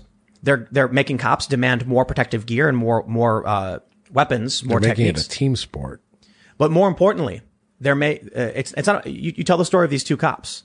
They come in the locker room, they're taking their gear off. And then the one guy says to the other, I'm like, I saw that woman scream in your face, dude. And he's like, I know. And then they kind of chuckle. It's all over. Then they go home to their wives and their kids. And he sits down on the couch and he's like, oh, what happened at work? Some lady screaming on my face. These Antifa people are crazy. The wife gets angry and she's like, I can't believe they would do this to you. The kids hear it. The kids get mad. They tell their friends. Antifa is spreading hate. These cops are people. They have families. They have friends. They go to the bar. They talk. People hear these things. People care about them. Antifa showing up and doing everything you said, spitting on them, splashing them, being nasty, being awful. It's spreading hatred. Now, I understand there are some bad cops and there's police brutality. And we have laws for that. They go to jail. I do believe that we've got police culture problems because I've personally experienced an officer lying under oath to try and falsely convict somebody. Hopefully, thankfully, I had footage proving the cop lied. There was no penalty for the cop who lied. So I think we need reforms. I think we need to make sure we get justice when police commit crimes like perjury or literal crimes, murder or otherwise. And I think cops need to be better funded, better trained, and we need, I like the idea of some kind of social worker that the defund the police people have brought up, but they're going in the wrong direction with it. They're saying defund the police, take that money and hire social workers. And I'm like, but then you have, a vulnerability. That social worker can't handle every situation a cop can. Keep the same amount of cops. Send a social worker with them for certain situations, and that social worker can deal with certain issues, because we have seen positive results. But taking money away from the police just makes everything more tense, more dangerous, increases anxiety. You end up in New York where you've got $1 billion slashed off the NYPD budget, murder skyrocketing, shootings, lethal crime. Yep. So, I don't know. You want to add anything to that? Because I got another story we can jump into. No, wait. Let's jump into that. I think we've hit that. Donald Trump has denounced you, my friend. Donald Trump condemns the Proud Boys, white supremacists, in Fox News interview. After days of appearing to equivocate on the matter, U.S. leader says, "Let me be clear. I condemn the KKK. I condemn white supremacists. I condemn Proud Boys. I've said it many times. Let me be clear again. I condemn the KKK," Trump said Thursday night, referring to the Klan. "I condemn all white supremacists. I condemn the Proud Boys," referring to the extreme right quasi-militia that has affiliations with anti-Semitism and white supremacists. The president said his condemnation would be ignored by the fake media. Trump in the first presidential debate with Joe Biden failed to condemn white supremacists. Well, I think it's actually, I'm going to stop right there and say it's incorrect. He did say sure 3 times, although I wouldn't call it a very strong denunciation. I think it's fair to point out Trump has denounced white supremacy numerous times, and it's kind of absurd to ask him over and over again. But following this, during the debate, he said, "Proud Boys, stand back and stand by." I believe was that the quote? That was the quote. So we'll start with that. There were some messages that were put out of, I think it was like Joe Biggs. Joe Biggs is a Proud Boy? Yes. And you guys were celebrating. Of course we were celebrating.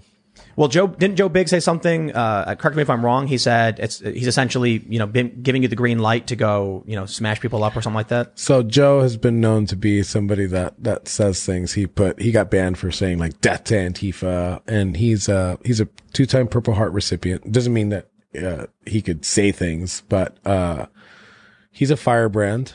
And when you said, actually, before I get into that, when you said that quote, where's that? What news outlet was that from that quoted the president on saying the denounce thing?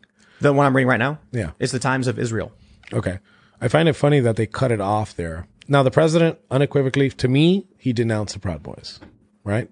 But there was a quote that he said, that's not the end quote of what he said. He said, "I denounce the KKK. I denounce white supremacy. I denounce the Proud Boys.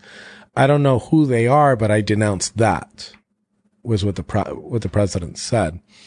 And instantly I started getting calls from the media, and people were asking, how do you feel about the president denouncing you? And as a matter of fact, like, I sat back and I was objective about it, and I'm like,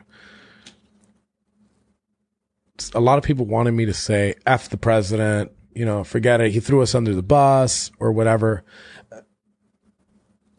The fact is that the Proud Boys have never needed the president to either avow or disavow or denounce us. We've always been who we are, unapologetic about it. And I think, that should not change my standing. It shouldn't change like how I feel about somebody or his policy. There's a lot of times that I disagreed with the president. I disagreed with the president on bump stocks. I disagreed with the president with the Dakota Access Pipeline. I disagreed with the president on numerous things. And just because I disagree with him here, because I don't think he has all the facts or had all the facts when he said that, when he said he denounced us, it doesn't change my support for not only the president, but my values as a whole. I'm not going to jump ship. I'm not going to go, hey, I'm pro Joe Biden now because the president denounces. I don't care about that. And actually the guys didn't. And I was checking our chats right after the president was denounced. I'm like, man, these guys are like having a ball. They're like, oh, well, we should change our name. Instead of Proud Boys, let's call ourselves the Denounce Boys. And like, these guys can make a joke out of anything. They don't need somebody. We don't hold the president on a pedestal. I've been supporting the president since day one, but that doesn't mean that we hold like one person as an authoritarian figure here. This whole thing's an entire movement with different facets. So when the president said, let's go back now. Let's go back to the debate, the actual debate. That the fact that we got mentioned at the first debate for us was exciting. I was with my family. I'm watching TV and they start talking about Portland. I'm like, no, he's not going to say it. He's not. I'm like on the edge of my seat. And then Biden was the one that said it. And we were excited. Right. So I put on my Parler post, I went ahead and I put standing by and Biggs as always. And he actually corrected that and cleared the record on what he said. And we had fun with it. It took a little while for like the adrenaline to rush off to really make, for me to become objective and say, well, this isn't the president. This isn't an endorsement of the Proud Boys by the president. It wasn't. The president was asked a very pointed question. He was asked about militias. He was asked about white supremacy. And when Biden stuck his nose in and said Proud Boys, the president said, and he was actually answering part of Chris Wallace's question, which was to tell these groups to stand down.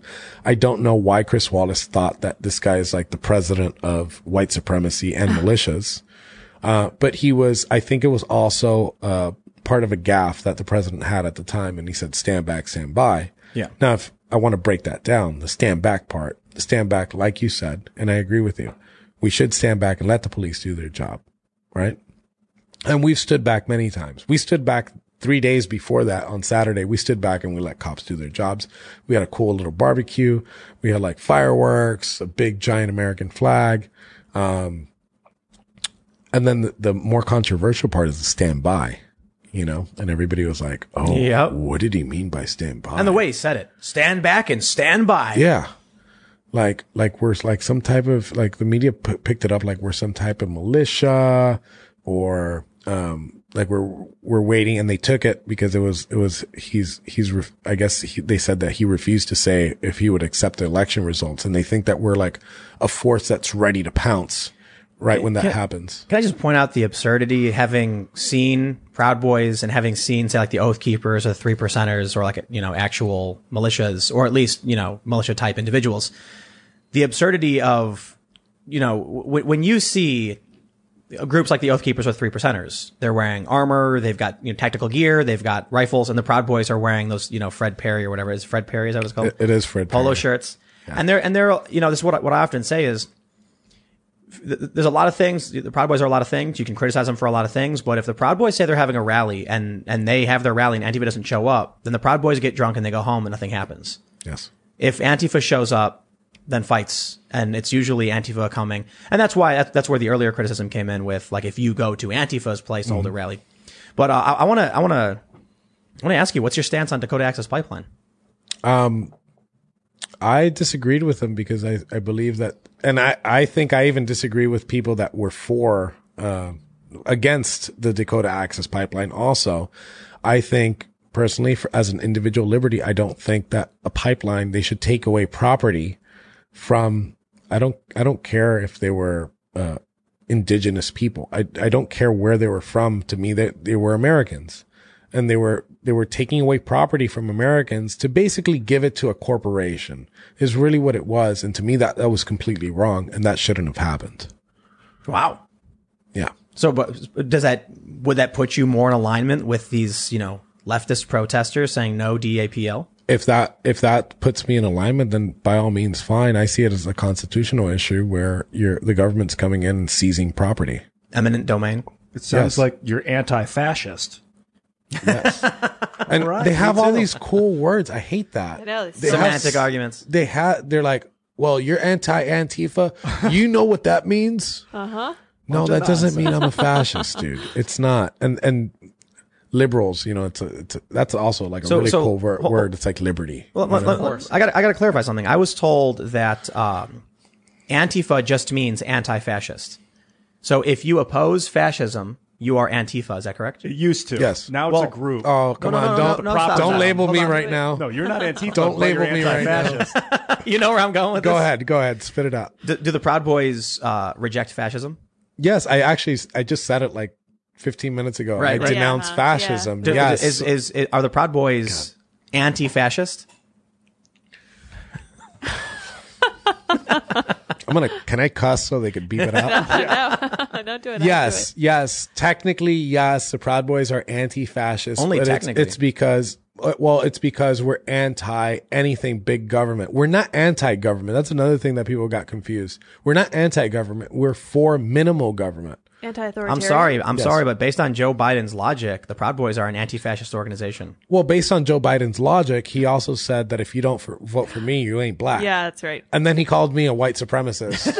Good stuff. So to him, look, I give him the benefit of the doubt. To him, it makes sense in his world because Yeah. I am not black. I just can't, I don't want to say the guy's name, but there's a very high profile left-wing activist who is like a Black Lives Matter activist who's not actually black. Yeah. But he says he is, and he called me a neo-Nazi. Oh. So I tweeted, everyone's like hitting me up. They're like, did you see this dude's got 1 million followers? He said Tim Pool is a white supremacist. And I was like, the dude's whiter than I am.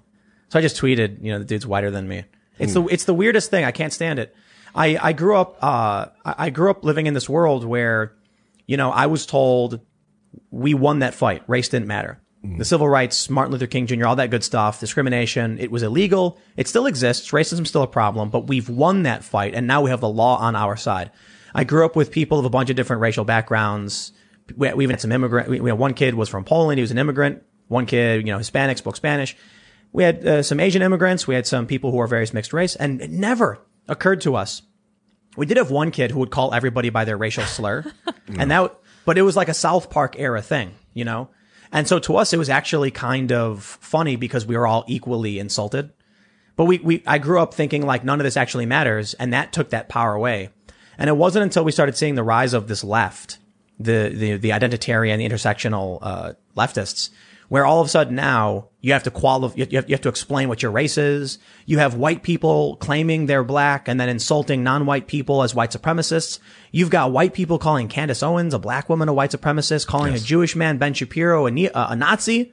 Mm-hmm. It's just, nothing seems to make sense anymore. And I don't know what their goal is in this, but to throw it back to Joe Biden, like he said, if you don't vote for him, you ain't black. And then he said, you are a white supremacist. I think when people become Puritans, right? Because that's what we're fighting. We're fighting, when the American Revolution started, we're fighting Puritans. They were trying to tax our sin.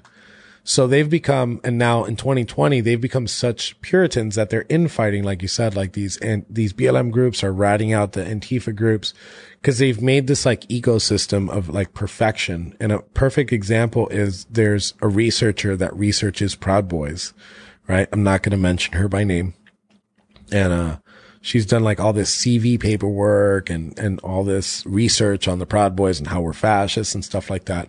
And then come to find out that in her application, for school, she put like she's African American and got like a scholarship or something from there.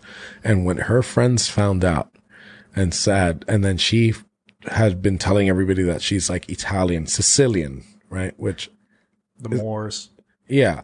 But they like hit her so hard that they forced an apology out of her. And actually now her research is worthless. So this Puritan thing, they eat each other alive, and they have been eating each other alive. And I think it's great entertainment. I think it's, some of these things you do have to just sit back and just watch them. It's almost like a zombie apocalypse. When the zombies have finally like eaten everybody, there's no one left to eat, so they got to eat themselves. Mm-hmm. When cancel culture was coming after everybody and they canceled everybody in sight, they started going after dead people. Like, I don't know if you saw Bill Burr's SNL monologue. Yeah. He's like, they're trying to cancel John Wayne. Dude's been dead since like the 70s or something. He's like, well, they got to do something. Can you believe what he said? No, he's not since the 70s, but he was like, can you believe what John Wayne said in 1970? It's like, yeah, that's what people used to say. Yeah. It was a really, really great monologue in my opinion, because he kind of took the piss out of everybody. He insulted everybody a little bit, but he specifically calls out cancel culture and then got offensive with his comedy. He did it perfectly to where he wasn't directly targeting the group, but he kind of was poking fun at certain groups, and they start calling for his cancellation. Of course. But I feel like we've already come to this point where, they've canceled all they can cancel. What are they going to do? They cannot, there is nothing that you can cancel me on. Absolutely nothing. Yes, you can't cancel me on anything anymore. I've been canceled. Look, listen, you're banned from everything. This might take an hour for me to actually process all of these, but I'm kidding. But I've been canceled off of the big 3 social media platforms, and multiple times. I'm on my 19th Twitter account. I just made another one today. PayPal, Airbnb. I never used Airbnb, by the way. Huh. I just use it to browse properties, and they banned me for hate speech. I have the screenshot of the email. Coinbase, which is crypto. Coinbase Commerce. Chase Bank, my bank. I work with Project Veritas, and we uncovered that Chase Bank deleted my account and I was doing business with them even before they were Chase Bank. I actually covered that. I got leaked an email from somebody who worked at the bank. Yeah. That they terminated so I gotta be careful here. It's been a while since I covered this story, but I was sent a bunch of private information. I released only a little bit of it. And it seemed to me that they had banned you out of a fear of bad public relations, bad PR. Yes. And so that was it. And that's what they do. They make a PR nightmare for these big companies. They get on their Twitter and they hammer their Twitter and they probably don't want to cancel me, but they're like, we don't want the PR nightmare, and they take me off. But the craziest one was, it was 2 weeks ago. They banned me off MailChimp, right? What? Which is normal because MailChimp does ban conservatives all the time from sending emails, but I had a very unique situation. So I was thinking about getting MailChimp. So I added their website extension to my website, right? So I never got around to creating an account. I just had the extension, and you have to put your license number in so it works or whatever. And I just had it on my website, and Antifa went ahead and saw the CSS code on my website that I had MailChimp, and they started banging on MailChimp's door. Hey, you got to deplatform the fascist. Well, MailChimp responded and said that they have canceled my account for a terms of service violation. I never had a MailChimp account. They virtue signaled in order to get the mob to calm down. And the same thing happened with PayPal. Wait. They claimed that they banned your account? Yes. And you didn't have one? I didn't have one. That's a false statement of fact. Yeah, and they put it on a tweet. That's interesting. I think that might be clear-cut defamation. Oh boy. Yeah. Well, I'm working on a couple of things right now. MailChimp is probably there, but it's at the bottom of the barrel when we're thinking about things. But I'm gonna go after. We and I are going to go after all these corporations. You can't donate to the Proud Boys. You can't just go to our website and be like, oh, I want to give them $100. We're pretty much, I think that we're going to keep it that way for a very long time. We're self-funded. No matter where I go, I make sure that nobody pays for my stuff. So nobody says, hey, well, I paid for this or I paid for that. And that's the same thing with all Proud Boys. But these lawsuits, since we're self-funded, people are like, oh, well, why didn't you sue Chase? Why didn't you sue this? Or why didn't you sue that? Well, we don't have the money to do it right now, but I think Joe Biden has given us an opening. I think Joe Biden has given us an opening to go ahead and push these. What is your website? ProudBoysUSA.com and 1776.shop. Well, you can't donate to Proud Boys, but we sell merchandise through 1776.shop. And that's the only way that you could, but you can't directly donate. You can't that money goes nowhere. Do you sell that shirt? Yeah, actually, yes. I actually printed this shirt because I was, to get on this podcast. And, I like it. But yeah, I'll have that on there too as of tomorrow. But one of our main tenets is glorify the entrepreneur. And we believe that if we're going to get money out of something, we're going to sell something. We're going to sell a product. We're going to sell a service or things like that. And that's one of the main reasons why I joined the Proud Boys. It's the entrepreneurship. I believe that, and Killer Mike is the one that has this t-shirt line, and I love the saying on it. It says, kill your masters, right? And already, obviously, the government's overreaching or whatever, but another master that everybody has in their life is their boss. And I feel like, you should start by getting a job and learning the ropes, but I think that you should want to build something for yourself.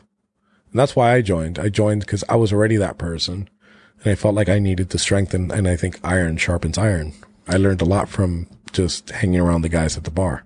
So here's my last question before we go to super chats.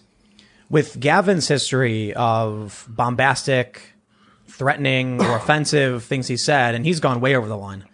And with the history of the Proud Boys and the early on mistakes, why keep using the name that's been smeared and tainted and has this past and these associations? Why not just do something different, make a different group, get rid of all of these things explicitly?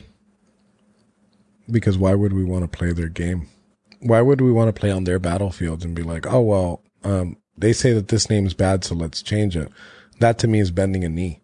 That to me is like bending to the mob that has labeled us all these things that have been false. Like I said before, we're not everybody's cup of tea, but this isn't about everybody. This is about like us, and us is as a brotherhood. We put our God, if you're a religious man, our family and our country, and then comes a brotherhood as an auxiliary thing. But that doesn't mean that any of those are something that we're willing to sacrifice just to have a PR stunt. We don't care. It doesn't matter if the president denounces us a million times, if the mob comes after us, it doesn't matter how many articles that people write about us. We've built this organic thing that hasn't been done before. Many groups have failed. They have too much of a militant structure. We're a very loose structure. We're a very fun. The only way that this thing can die is if we suck the oxygen out of the room. All right. And we take out all the fun that it has. We have fun with each other. And I don't see that dying off anytime soon. I was thinking it's kind of like an example of brotherhood is one way you put it, but like giving men meaning. It doesn't have to be men really, but giving people meaning in today's culture. You were talking earlier about how great it would be if you could highlight the conversations that people have across the aisle, like at a rally when the people from Antifa speak with the people from Proud Boys and they communicate. Like Jordan Peterson had a great viral video where he was communicating with students that disagreed with them and they were yelling and he was just calmly communicating for 10 minutes. Mm-hmm. And he also is focused on giving people meaning. So I see this through line and I think that Antifa, those people are finding meaning in what they're doing. And that we're lacking that in culture these days. I don't know why, maybe too much social media, but why meaning has gone astray for young people or for even adults maybe. And that this is a type of thing that gives people meaning. Well, so I'm going to tell you, I don't think Gavin, I think in the literal sense, he founded the Proud Boys. But I think he actually found the Proud Boys. And what I mean by that is, to him, it was a joke. I mean, I saw when he went on Rogan and he said it was just some stupid thing from a musical and he was making fun of like, oh yeah, you can be a Proud Boy too. But I think what he did was he lit the torch for some kind of fraternity. Young men, no core group, no ideology, no mission, no purpose. And so in a way, there's a similarity between that and say Antifa in that I believe Antifa is the left's version of this. That you have a bunch of people with no purpose, student debt, no mission, no goal in life. They have no idea what they're doing. And so they're indoctrinated into extremist communism, revolution, destruction, rage, violence. And then Gavin gave space to a bunch of young men to punch each other while naming breakfast cereals and getting drunk. Yes. And that's all a lot of these dudes wanted was just hang out, feel masculine and, crack jokes and just not have to worry too much. So I feel like whatever it is you guys represent could have been something else. It could have been called something else. It could have been founded by somebody else. And Gavin just happened to be there at the right time. And that actually ultimately leads to a lot of the ease. I'll call them vulnerabilities, very obvious things that are critiqued and denounced and denied and things like that in the media. But that's why I asked, why not do something different? I understand your answer, but just to, make my point is you've got a group of men who you say don't want fascism, don't want authoritarianism. You want to kind of do your thing. You're proud of your country. And that could be a regular old drinking club that could escape the political connotations of what the Proud Boys name carries. I agree. But the thing is, we feel like celebrating stuff is what it started, right? And the name is actually, it's a good conversation starter. You know, like imagine he thought of like this really gnarly name, like the Patriots of death, you know, or some, I don't know what a cool name would be, but like it's a cool conversation starter. And it isn't about the name. It isn't about, the cereals. It isn't about that. It's about like the dude next to you. And just getting out of the house. It's a family thing, right? The biggest thing about Proud Boys is the pro family part of it. It's making, like I said, making better men. And I think that we have, and I think we've done that in a funny way. And I think that we've left an imprint in history. We have done something monumental. A small group of guys that started out as a joke have made this monumental change. And whether people like to see it as a positive change or a negative change, that's up to them. I'm not the arbiter of that or not, but I know that I love my guys. I know that I have, these guys are hardworking Americans. These guys are carpenters, plumbers, police officers, elected officials. I mean, they come from all walks of life. And you know what they don't deserve? They don't deserve the crap that they get from the media. But you know what? At the same time, if they get it, they turn around and they make the best of it. And that's why I love this. I think whatever we get in history in the future, it's going to be real weird because the media is so broken. Mm-hmm. I think Wikipedia is the easiest example of how the media's fracturing and dissolution, I guess, is going to affect how we keep record of historical events. You have on Wikipedia, they will use any blog by a 22-year-old intern who wrote some nonsense with no sources, and they'll consider it fact. Yep. And that makes Wikipedia completely, I'll put it this way. The scientific articles, yeah, they have scientific and academic journals. But now we're getting to a point where the pages don't even link together properly because one definition on one page is a leftist one versus a right-wing one, and it's all breaking apart as we have these like two different worldviews now, coming into focus. The leftist worldview, 1619 Project, and then the traditional American historical worldview. They can't coexist. And so when those two different groups are writing articles on Wikipedia, it makes no sense. So, ultimately what ends up happening is you'll get, Vox.com, progressive outlet, will hire some college kid who, a better example would be the Daily Beast. The Daily Beast is a couple writers that have straight up made things up. And it's on the record now. Historical record. Straight up made up stuff. And I've actually reached out to them for comment and they just ignore it. So if you've got these news outlets writing fake news, garbage, and straight up saying, do not do an interview with the Proud Boys, then what is the record of history going to be if they specifically avoid figuring out who people are, what they believe, and what they're doing? They're writing history. They're basically right in front of our eyes. They're writing history.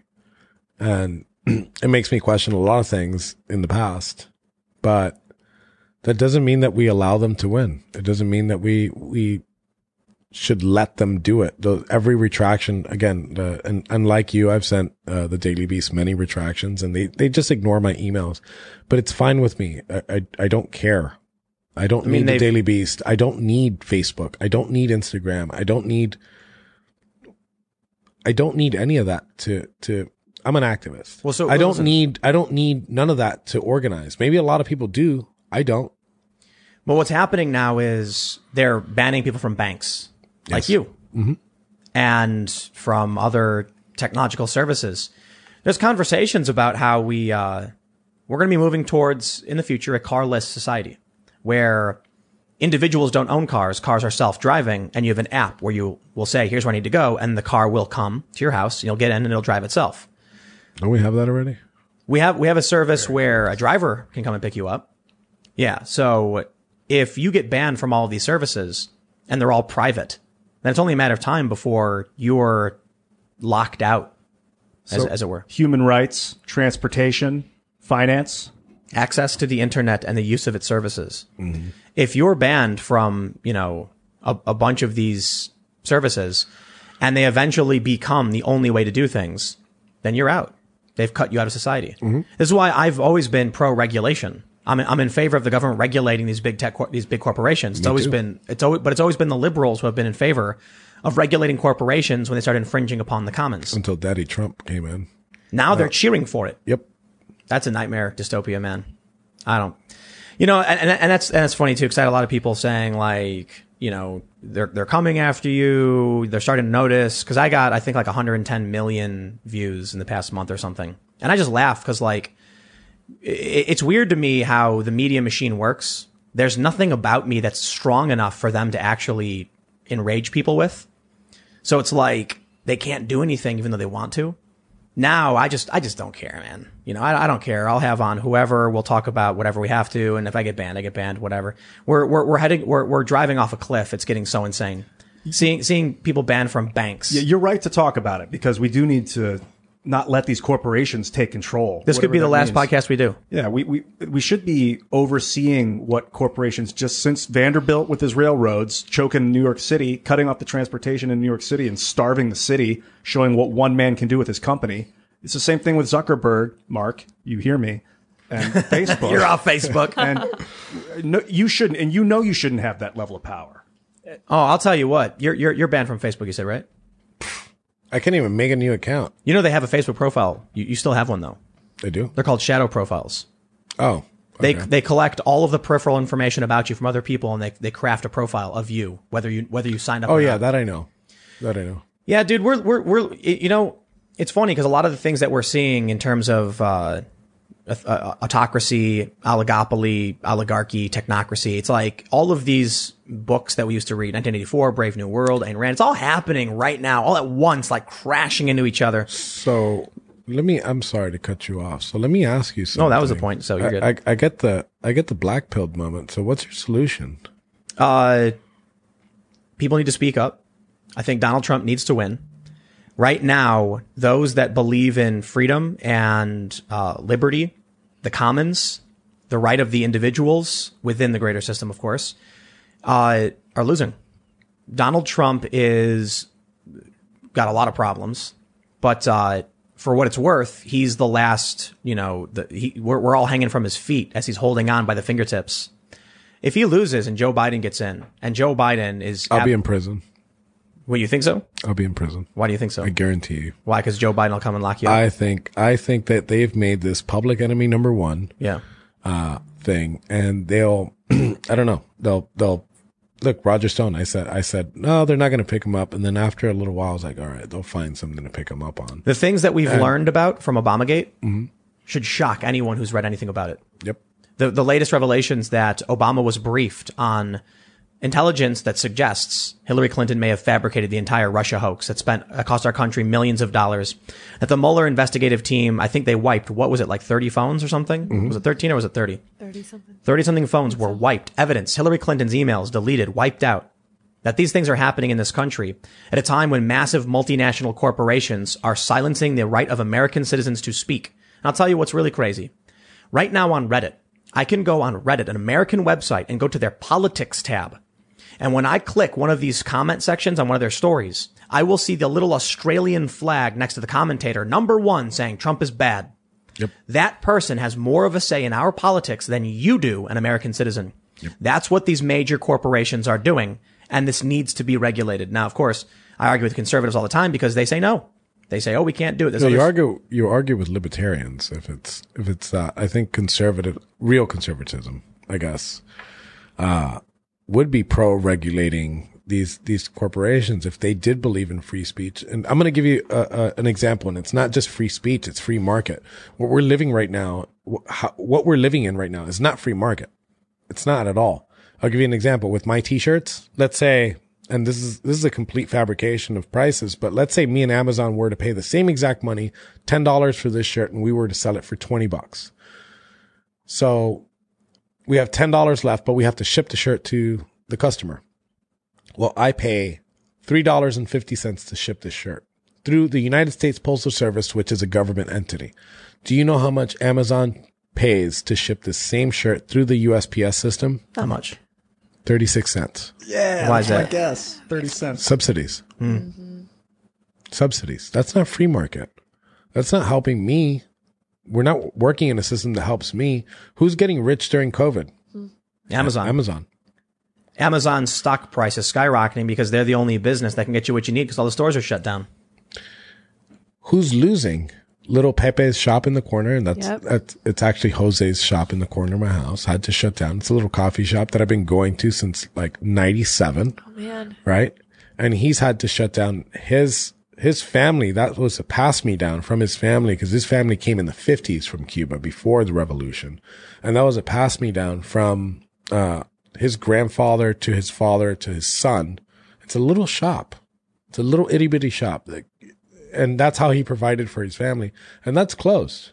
You know, this is what really bugs me about the current state of politics is when we complain about massive multi-billion-dollar corporations stealing our rights and the feckless politicians who are beholden to them because they want access to donations or because it's just easier, that's the problem we're facing. And you end up with a left that was supposed to oppose massive and rampant corporate abuses, completely agreeing with it, demanding that Trump be banned. They don't care what these companies are doing. Some of them do. A lot of these people have criticized Amazon and Walmart for their stock price skyrocketing during the pandemic. But I don't understand why it is then. You have Donald Trump, who's a wrench in the spokes of the establishment. Take the opportunity. Take the opportunity and do something to crush this crony corporate system that's been in power for too long, that's driving us off a cliff. Otherwise, we're all going to be, you know, like it's going to be like Wall-E. We're going to be sitting in those chairs, morbidly obese, watching ridiculous reality TV, and that's what they want. But we're also going to be giving up ridiculous amounts of control, which we already have done to the likes of Facebook. I'll tell you one way we can fix the situation, in my opinion, is to free the software code of large social networks. What will that do? If once a network starts getting 100 million people a day, just throwing a random number out there, but some large number of traffic per day, their software code becomes free. So anyone can pick it up and create a carbon copy of that website, interlinking websites with their own terms of service. So if you wanted to join the Facebook too, and that terms fit you, then you could be on there. So hold hold on. You're not talking about freeing up software code. You're talking about federated internet. It would federate the internet in a way. Listen, all you're saying we would is use the government to welcome free the code. We'd still let the private companies function as private companies. Welcome to antitrust. It would be a form of antitrust. All we need is for our existing antitrust laws to be enforced and for these companies to be shattered. Well, I don't want, no, because then Zuckerberg will just make 6 new private companies with the same code that no one else gets access to. That's what they did to Rockefeller. They tried to break up Standard Oil with Rockefeller, and he just made 6 new oil companies. Freeing the code doesn't mean anything. Freeing the software code means that I or anyone could start their own version of Facebook. And you can do that now. No, you don't have access to a lot of their source code. The not code nerd isn't going to. The problem I have is I don't know how to regulate Amazon, a company that's not software based. Right. See, that's why your solution makes no sense. Well, how would you? We need to break these companies up. Well, you're talking about an e-commerce shop, which is completely different. But like crypto. You know, we're talking about like, let's start with like the big things like my banking system, which I know nothing about crypto at all. I actually have a good friend of mine that's actually teaching me right now. And she's big on crypto. And I think that we should get like different platforms that have that decentralized, I think Minds is one. Minds. I co-founded that. Yeah, You did? Yeah. Oh, that's amazing. Yeah. So decentralization. Yes. We need, I'm a big fan of this idea of the federated universe. So the way Twitter, for instance, should function is through, it's called the Fediverse. You host your own server. So if someone wants to follow you, it's like email. Except the difference with email, you can send an address something. With a federated Twitter system, you would follow someone's email. And then whenever they do it, it's basically just sending out mass messages.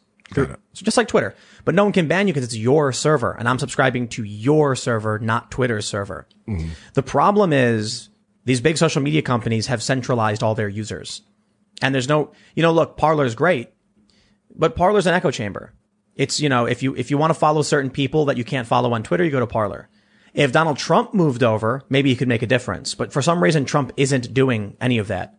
Changing the narrative, changing the conversation. If Trump came out right now and said, from now on, I will be using Minds.com for all of my posts, he would force all of the major news organizations to switch over, and it would dramatically shift the power structure in big tech. He'd like tweet links to his Parler posts, like with no preview. Yeah. And force them to, because you can't view posts without having an account. It's Trump could do one thing right now that would take him 5 minutes. He could post something like he normally does, but just do it on an alternative platform, on a different platform. And it would force the journalists to show it. Mm-hmm. But he's not doing it. Another issue is decentralizing the network. Because right now, even Minds is like a centralized network. And if someone wants to cut out that central node, the entire network goes down. But we're working on mesh networks where everyone's phone hosts the network together. So if you try to take down 70% of the phones, the other 30% are going to keep the network. Bro, I'll tell you what, man, this stuff sounds great, but they've been talking about it for decades. And there's people trying to stop done. it. I think people are trying to slow it down. Or data ownership. Yeah, where you upload a video and you own that video. And every piece of revenue that comes in, that goes to you. Well, that's how it happens. It should be like that. I think they call it Internet 2.0. Tron, the Tron network is working on that. But you mean like when they own your data, like when you went to the bathroom and like... Yeah, like Cambridge Analytica using this crap to... We got to do super chats, man. We've been going too long. All right. I'll get deep into that right now. Yeah, that's a rabbit hole. Yeah. So we have a couple from Namthuong Nguyen, but I'm only going to read this one, so I apologize. But Nguyen? Yeah. Nguyen. All right, you got it. They're using the fake news to justify pushing socialism in Vietnam again. The people believe the fake news. I see insane anti-West rhetoric for years. What would happen if someday these fester? I'm afraid you didn't end the war in Vietnam. You postponed it. Ooh, wow. Interesting. Let's see. Small Rabid Monkey says, your last video upload this evening might as well have been named, have you ever seen the plot to X-Files? Tim, not a conspiracy theorist pool. Love ya. I was talking about Harry Reid, former Senate Majority Leader, saying the government has not released all the evidence we have on UFOs. Ooh. That's just me talking about Harry Reid, nothing else. There's some mean tech. Let's see. Yeah. The Civic Nationalist says, Tim, I can't believe that you would have this white supremacist who's Afro-Cuban. The propaganda against the Proud Boys is quite bad over here. The majority of Brits believe that the PBs are Nazis. Share this with them. Isaac and Bereka, is that what it says, Enrique, thank you for incorporating healthy masculine energy back into the world. Tim, thank you for being brave and performing real journalism. Yeah, I don't think it's bravery. I think it's nihilism. Well, you got to brass that. I think it's nihilism. I will tell you You're that. a lover of human. I don't know, man. This could be our last show. Every day could be our last. Might as well live it the best you can. Amen. Yeah. Let's see. Namthuong Nguyen says, so will you come and see me and hear me in Ho Chi Minh City, Vietnam? Well, I don't know if that's for me, but I won't. Vietnam, And you love me a long time. Yeah. Let's see. MW says, dude, you are the man. I wanted to see a long form interview with this guy. Maybe the lies can finally stop. Well, look, man. Do you think it's fair to say that there are some criticisms for the Proud Boys that are deserved? Definitely. Yeah. I think so. I think again, third time I say it, we're not everybody's cup of tea. I was going to say a really bad word right now. Would have gotten a spin for sure. But we do fight, we basically on our meets, at least in my meets, we have boxing gloves that are always there. But yeah, like we're not everybody's cup of tea. We cuss, we drink. Some of our guys might get a little rowdy when they drink outside the bar. But yes, there are some criticisms. I forgot to bring this up. The fourth degree. Did you get rid of that? Thank God you brought that up. Oh, yeah. No, we didn't get rid of it. The whole thing is the fourth degree is up to interpretation. It doesn't mean like you got to get into a fight. What is it? So the fourth degree so we actually cleared that up because in the beginning it wasn't very clear. So how I got my fourth degree. What is it? The fourth degree? What is it? Fourth degree is a hardship while being a Proud Boy, right? Mm-hmm. So a hardship that I had to endure. I had $35 in my pocket. I was in Miami.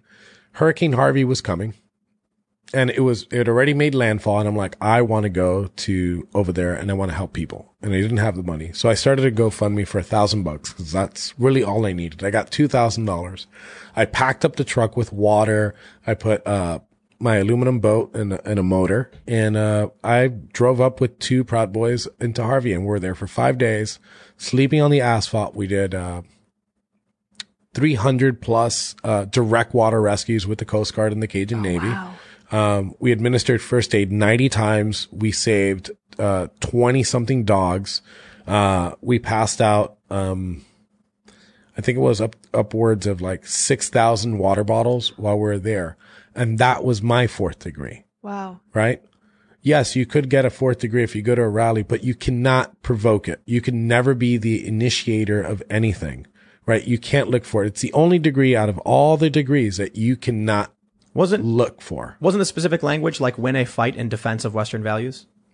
That was the original. Yes, that was the original language when we made that. We recreated the bylaws and we went into specifics and what it meant to us. Because in the beginning, in a bar, putting bylaws together, Gavin might have slipped up a little bit, but we did expand on most of these things. And fourth degrees are given for a lot of other things.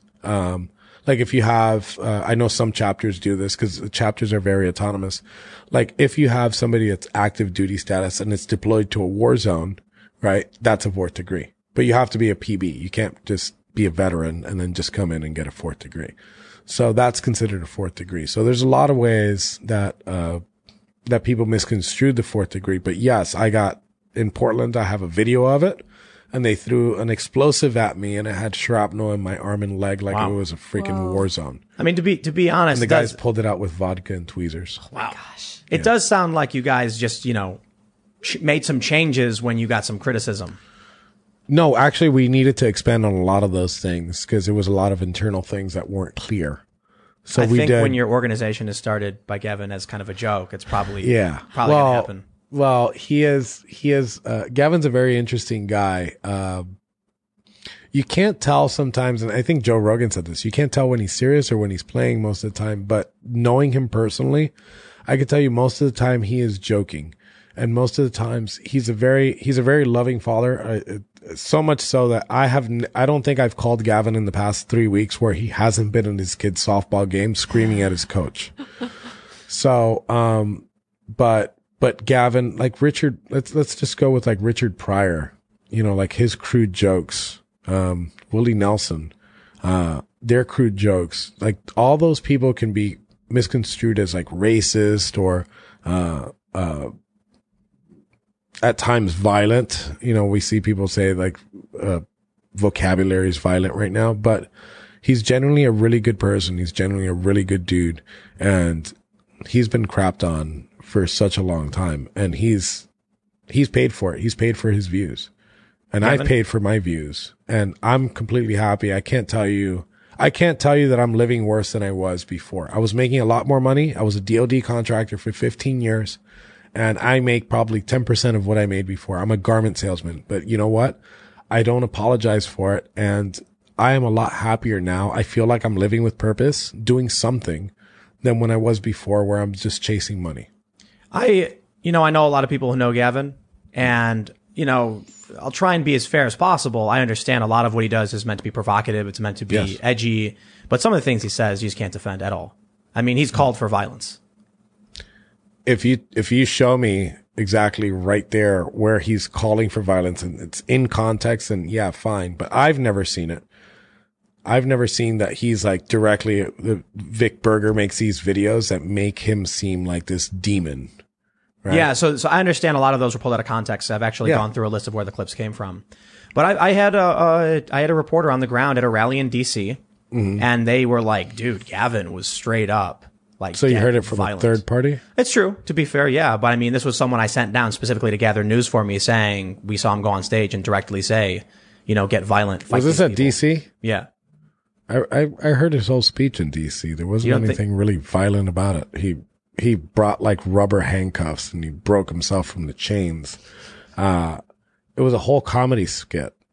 So I don't know. I'll rewatch it and and if your show continues, which one day you'll probably get but I'll come back on and we could address that. It's pretty. I think it's impressive that you took some of like the unclear violent rhetoric and created like a legitimate, request. Like instead of get into a fight defensively, it's now endure hardship. That's legitimate. It is a hardship. It is. And a lot of guys go through the ringer. Like people lose their careers over it. Losing a career can be in some chapters be considered a fourth degree. We got a whole bunch of guys that were police officers, and I say were because they get fired just for being part of it. They're not like activists at a rally. As a matter of fact, recently we had a police officer that actually quit his job. I was like, you know what? Forget it. I'm not doing this anymore. I'm an insurance salesman. I got a question for you, but I do want to point something out. I think a lot of people don't understand the point of me trying to ask you like critical questions or serious questions. This is just so that you can answer for the things that have been you've been accused of, or it's your opportunity to say, here's what they said about me, here's my response to this. And so if I'm seeing things and I'm saying like, here's a story that needs to be addressed, a lot of people think I'm like personally attacking you. No, I don't see it. And we kind of, when I came here, I kind of went over it with you guys. Like, I don't like doing interviews with Breitbart. I don't like doing interviews. Nothing wrong with Breitbart. I just personally don't like, I say no to them, and I came on this show because I knew that we had our differences. I know from watching your videos, not personally, because me and you have never really met personally, but I knew that you were going to ask these tough questions. I knew you were going to bring up these questions. And I like getting asked these things because I can't dispel like myths. I'd rather be hated for honest reasons, right? And the group as a whole be hated for honest reasons than what somebody's telling them to hate us for. But I already know what's going to happen. I'm going to have people on the right saying that was unfair. How could you say those things? People on the left saying you're just pretending to go at them. Because I'm willing to ask any question to anybody. If someone said like, here's the thing that's happened, here's proof, I got no problem bringing it up. I could be wrong about the Gavin thing at DC. That was someone I had on the ground who said, here's basically what went down. So I think one criticism I'll probably get from the left is that I should have pulled up more videos and had more direct, hard content, but we don't, and that's just the way it is. But well, before you do that, I want to tell you one of the most difficult questions, the most difficult things to like answer to, and Gavin's going to hate me for this, but I can be having an intellectual like discussion with somebody with like facts, or where I pull the videos out and I show them the graphs and I'm in there, and then the worst thing that Gavin ever did to the Proud Boys is put a butt plug in his butt on live TV. Yes. And there's no intellectual thing that I can tell somebody that could make me win that argument anymore. To say, yeah. It doesn't. I'm like, all right, you know what? You win. I'm out of here. That's it. I think it proves the unserious nature of what it is he's representing. Yes. I think a lot of people take him too seriously, but when we're at, I think the media tries really, really hard to find the boogeyman. And yes. Joe Biden, I do believe you were right. He made a tactical error in naming Proud Boys instead of any of these other groups they could have named. Because there are some scary groups out there. And I know the journalists who cover them, these are some scary people. Yeah. And the Proud Boys are the silliest bunch, in terms of getting into a fight with Antifa in the street or things like that. But here's a legit question from Horsehead. He says, what are your thoughts on Fred Perry no longer selling the iconic polos? Will they change styles to something else? So I got this awesome story about that. So Fred Perry actually stopped selling their black and yellow, their signature black and yellow Fred Perry in the United States. Rude. Right. And they were like, well, we denounced them and they can't wear this shirt. So that we made this major corporation that's been around for decades stop selling this thing. And then on top of that, and this is actually the first time I say it on this show, so the UK guys took pictures of a whole bunch of boxes, with shipping labels on them. And they're like, it doesn't matter, our American friends, we're going to ship these things from the UK. Oh. And hook, line, and sinker. Oh, man. Newsweek picked it up and they're like, now the UK Proud Boys are shipping black and yellow Fred Perrys to the States for their friends. And then, Fred Perry did get called by Newsweek and he was quoted in the article. But it's amazing that we're able just by like a small post on Telegram, because that came from a post on Telegram, from a small post on Telegram, it made a national news outlet like run a story. That's amazing. And made this giant corporation answer to it. But on a serious level, what we're thinking about doing is the black is, especially for us Floridians, the black and yellow Fred Perry. That's another thing that Gavin screwed up on.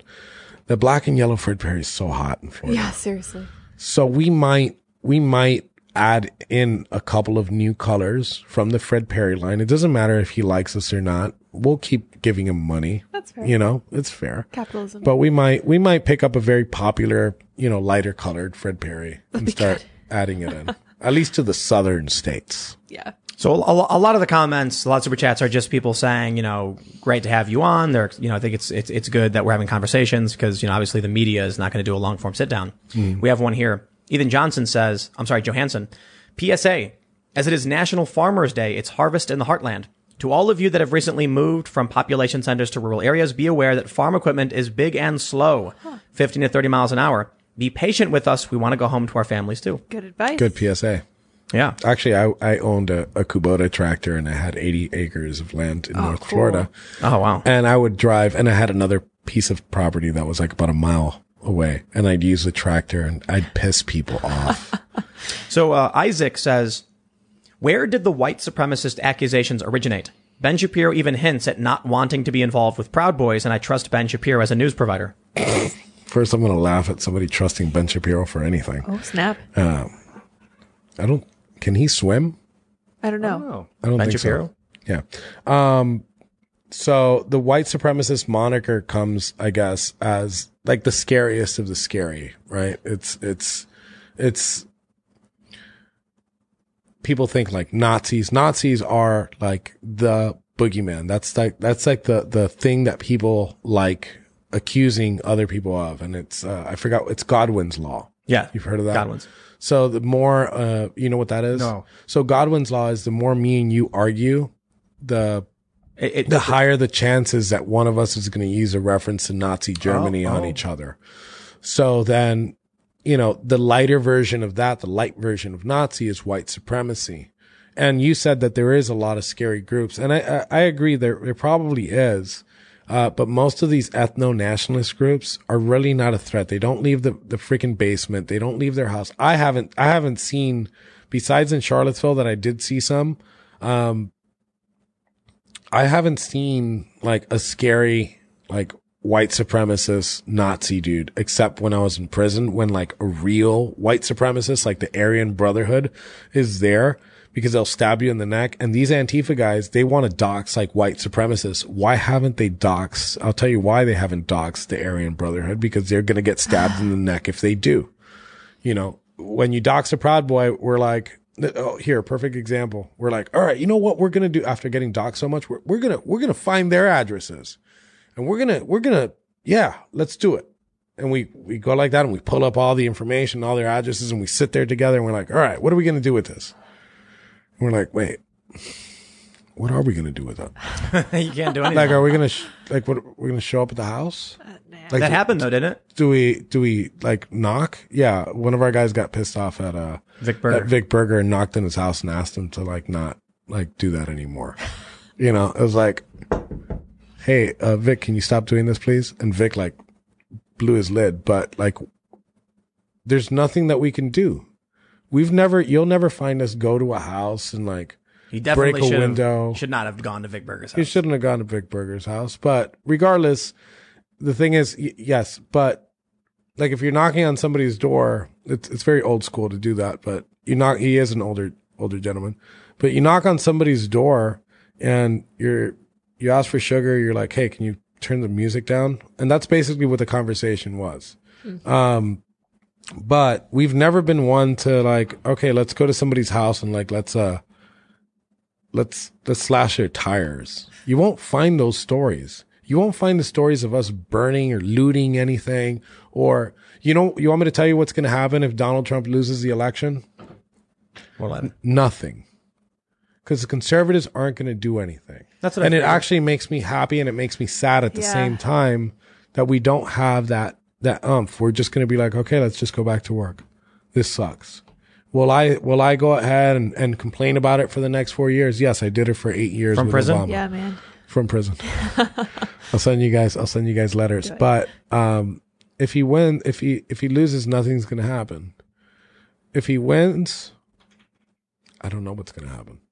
I hope I'm a white pill guy. I'm very hopeful for the future, and I think this will calm down in the 70s, the anti-war protests and the civil rights protests. Those things calmed down. That was a much tougher time to go through, and I think we're going to get through this as Americans. I think we're going to get through it. I'm not entirely convinced. I wouldn't say that I think, the end is nigh, but I think the stuff we've seen from Obamagate, the Russiagate hoax stuff, suggests that we are in very serious trouble in terms of how our country is being run. For too long, the American population has sat back, happy to just watch their sports and order their pizzas, have their beer, and ignore what was going on in politics, to the point where We actually had a trans Satanist anarchist win a Republican primary because Americans don't know who they're voting for. They just attention. down ballot, all the R's given to me. That's what we've been doing for decades. And it's ended up with show hearings. Like today's hearing with Amy Coney Barrett was garbage. It was just a bunch of people grandstanding. It did nothing. You know what the hearing's supposed to be? Is my understanding when you have a Supreme Court. I see here you spent, X many years at Notre Dame as a professor. Tell me a little bit about that experience and how it will play into being a Supreme Court justice. The American people would like to know. I see here that you are an originalist in the Constitution and with a specialty in stare decisis. What does this mean for the American people? Do you believe this means you are qualified? Instead, what do we get? My constituents and my vote and my campaign, and it has nothing to do with the judge. The hearing is supposed to make sure that the person who was nominated by the president is of sound mind and ability to be a Supreme Court justice, because the president can nominate basically anybody. Mm-hmm. And the Senate supposed, if Trump says, I'm going to nominate this, yeah, sure. I'd be like, no, thank you. No, but let's say he nominated a guy, like a burger chef, at a Bar Louie, and the burger chef's like, I'll do it. He sits down and the Senate says, what experience have you in law? And none. Okay, I'm going to vote against this guy. Next. Yeah. That's what they're supposed to be doing. They're not doing it. They're getting up there and saying the Affordable Care Act is 20 million people, Donald Trump, blah, blah, blah. We for too long have allowed do nothing politicians to put on shows, don't actually care about us, sell us out to the biggest corporation, to the highest bidder. Amen. Massive multinational corporations, be it big tech, be it our manufacturing base eroding. And that's where we're at. That's what's happening right now. So Republicans should stand back and stand by? Is that what you're saying? I think Republicans are trashy as much as Democrats are. I think there's a small handful of people in the Republican Party that are okay. I think Rand Paul's great, actually. I really like Rand Paul. I liked his dad, too, even though I disagree with them on a lot of political issues. Principally, I think they were really great at what they did. Tulsi's pretty cool. And the Democrats don't really have much of anybody right now. And the Republicans themselves are pretty, No, but I'm saying the people. Because, I think the people need to get up and go vote. I think there's a really good, there's something happening right now that Democrats made a big mistake on, and it was betting on mail-in voting. Because mail-in voting has a higher margin of failure than in-person voting. That means Republicans, convinced there's a real threat, are going to go in person, and the Democrats, terrified of COVID, are going to vote by mail and have a higher rate of failure for their votes, giving Donald Trump a major advantage. This could mean, considering, I was reading an Atlantic article that said 50% of Biden's voters are expected to vote by mail. With that margin of failure, the polls could be correct that Joe Biden is leading. But once we get this massive failure rate of mail-in votes, Trump wins. Might not matter. Yeah, it might not matter. I've seen it. I've protested. I protested the 2018 election. You know what I got out of it? Another Democrat in office. Yeah. What was that? And the reason why I say that, because a big question from the media was, are you guys ready to stand by if the election results don't go in your favor? I go, I've protested the election results almost every year. So Isaac Hillstrom says he didn't answer the question of where these accusations originated in terms of white supremacy. Where did they start? Oh, I'm sorry. I think we started talking about something else in the middle of that. I think it's just a made up thing. I think they went down the line. They were like, well, we can't call them Nazis, but there's a whole bunch of white guys, and it's white supremacy. I mean, there's no basis to it. White supremacist groups hate us more than Antifa does. Why? We're race mixers. We're degenerates for letting in gays. We shouldn't be pro-drug. We shouldn't drink this much. Like, they're Puritans. And they actually hate us because they feel like we're becoming their voice in this whole thing. Like, they're always going to hate Antifa, right? But they hate us more because they feel like we're watering down and I'm just speaking from their eyes, we're watering down their thing. And I've gotten death threats from them before, right? And their death threats are actually a lot worse than the death threats from Antifa, which I got a very, very, very serious one on Friday on the 25th before the event. So much so that the FBI took it as a very serious thing, and they had somebody close to me the entire time that I was there. Oh, wow. Do you ever kick people out? Yes, but that's very tricky. So we have, and specifically in the event in DC, the Demand Free Speech event, we had somebody some dude that's a Nazi loving dude. So what I usually do is I work with police first, and he came in there to agitate the situation. He was blaming the Jews for everything. And, first I asked police to escort him out, and I didn't know that. I knew this, but I didn't know. I thought they were able to, the police were able to bend it. And they're like, well, we can't kick him out. It's a public park. Even if you have a permit for the entire thing, we can't kick somebody out of a public park. But we actually berated him until he left, which worked out perfectly fine. And we've uninvited people that are ethno-nationalists to some of these events that we go to. What I meant was, though, would you ever kick people out of the Proud Boys? Oh. Yeah. Yeah, we would. What would cause that? Many things, on personal things, one thing that we really don't, besides views. Okay. So if you have something that's against the tenants, we will act upon it. That chapter will act upon it. But other things would include stealing money from somebody or sleeping with somebody's wife, which hasn't happened. But that is part of our code of conduct, where there's things that, are just unforgivable. Another thing is that we vet every member that comes in. I'm a felon, right? So it doesn't mean we don't let felons in, but we do a background check. So if you're a wife beater, if you're a pedophile or things like that, which we've never had a pedophile try to join, but we've had people that have domestic, abuse things that have come up and we haven't. So there's some things that we're a little bit more lenient on and some things that we're not. But yes, we do kick out, members. We do have bylaws. We are an organization. We do have some type of structure, even though our chapters are very autonomous. There is a set of rules. There is a national set of rules that's kind of like a constitution and a code of conduct that you do have to follow. So people have noticed that there's a stink bug on your chair. Oh, no. He's just walking back and forth doing his thing. He was on top of your Yeah, he's been computer. rolling all Yeah, he's evening. chilling, man. Oh, there he Two is. of them in here. Oh, yeah. So no, be careful because they're stink bugs. You know what happens if you scare them? What? It stinks. He's stinky. No way. I wouldn't say it stinks. It's just a strong smell. You're gonna be like, whoa. He's famous. Yeah. Oh, I'm from Florida. We have all sorts of bugs. We Stink don't bugs. have- We don't have Well, bugs, anyway, I man. think. I'm glad you're able to come down. I know that, no one's going to be satisfied with the conversation we actually had for the most I part. didn't expect it. I think a lot of people are going to be happy at least that we tried, and I hope that we got something productive out of it. And I think the media has pumped out a ridiculous amount of lies about you guys. I think there's some valid criticisms. I think it's, truth is always close to the middle. But as the media just goes crazier and crazier in a desperate bid to make money, it's just getting nuts, man. It's just getting the grift. You know what I mean? The media's desperate attempt to scare people about these groups. It's just getting ridiculous. That being said, we've gone over quite a bit. I didn't get as much super chats as I wanted to, but I think we just had a lot to go through. But thanks for coming on. You're banned from everywhere, so I guess, Parlor. yeah, Parler. You're on yeah. Parler.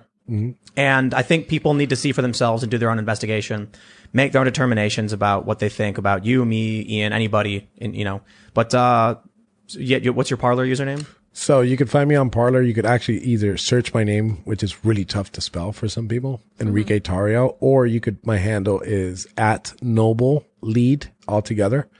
You can find the Proud Boys. You could go to proudboysusa.com website if you want to just keep up with some news updates, or if somebody did want to join, that's where they'd join. Another way that you could support me financially and other Proud Boys is you go to 1776.shop, and we sell a whole bunch of conservative merchandise, and this shirt will be up by tomorrow morning. And for the left, we are actually booking some Antifa people, and we're actually going to have, Can I be on too? Well, you have them on by themselves, but I want to be able, I've never been able in this setting.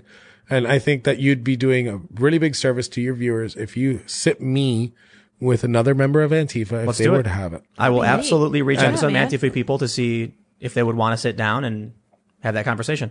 I think a lot of people are like, Tim's going to debate this guy. I don't debate anybody. And people get mad, like, you weren't hard enough on this guy. I'm like, well, I don't debate people. We have a conversation. I try and throw some questions their way. But anyway, that being said, thanks everybody for hanging out. Smash that like button before you go. This could maybe be our last show. I don't know, whatever. I don't care. It's been real, guys. And Thank 2020's you. been fun. So, but journalism has to be fearless. And as much as the left wants to argue that what we do is not journalism, well, here and there, I think we do a lot of political commentary. I do, at least. This show is more conversational, but sometimes you've got to talk to people to figure out who they are. And I got to be honest with you, man. I've interviewed Soviet generals. I've interviewed Brazilian gang leaders. Interviewing some dude who the media seems to not like is not the craziest interview I've ever done. But of course, it's very contentious. So maybe it'll be the last show. If that's the case, make sure you like, subscribe, share the show, hit the notification bell, and we'll see how things play out. You can follow me on Twitter, Instagram, Parler at Timcast. Check out my other channels, youtube.com/Timcast and youtube.com/TimcastNews. Of course, you can follow Ian. Yes, He's been I on the like to show. talk about space and magnetics. Yes. And you can find me at Ian Crossland, YouTube, Twitter, Instagram. It goes on. There you go. And of course, you can follow at Sour Patch Lids. I am here. I just haven't been on camera at all. There you go. Such a great guest. It's been really fun to listen to. Sour Patch LYDS. Yes.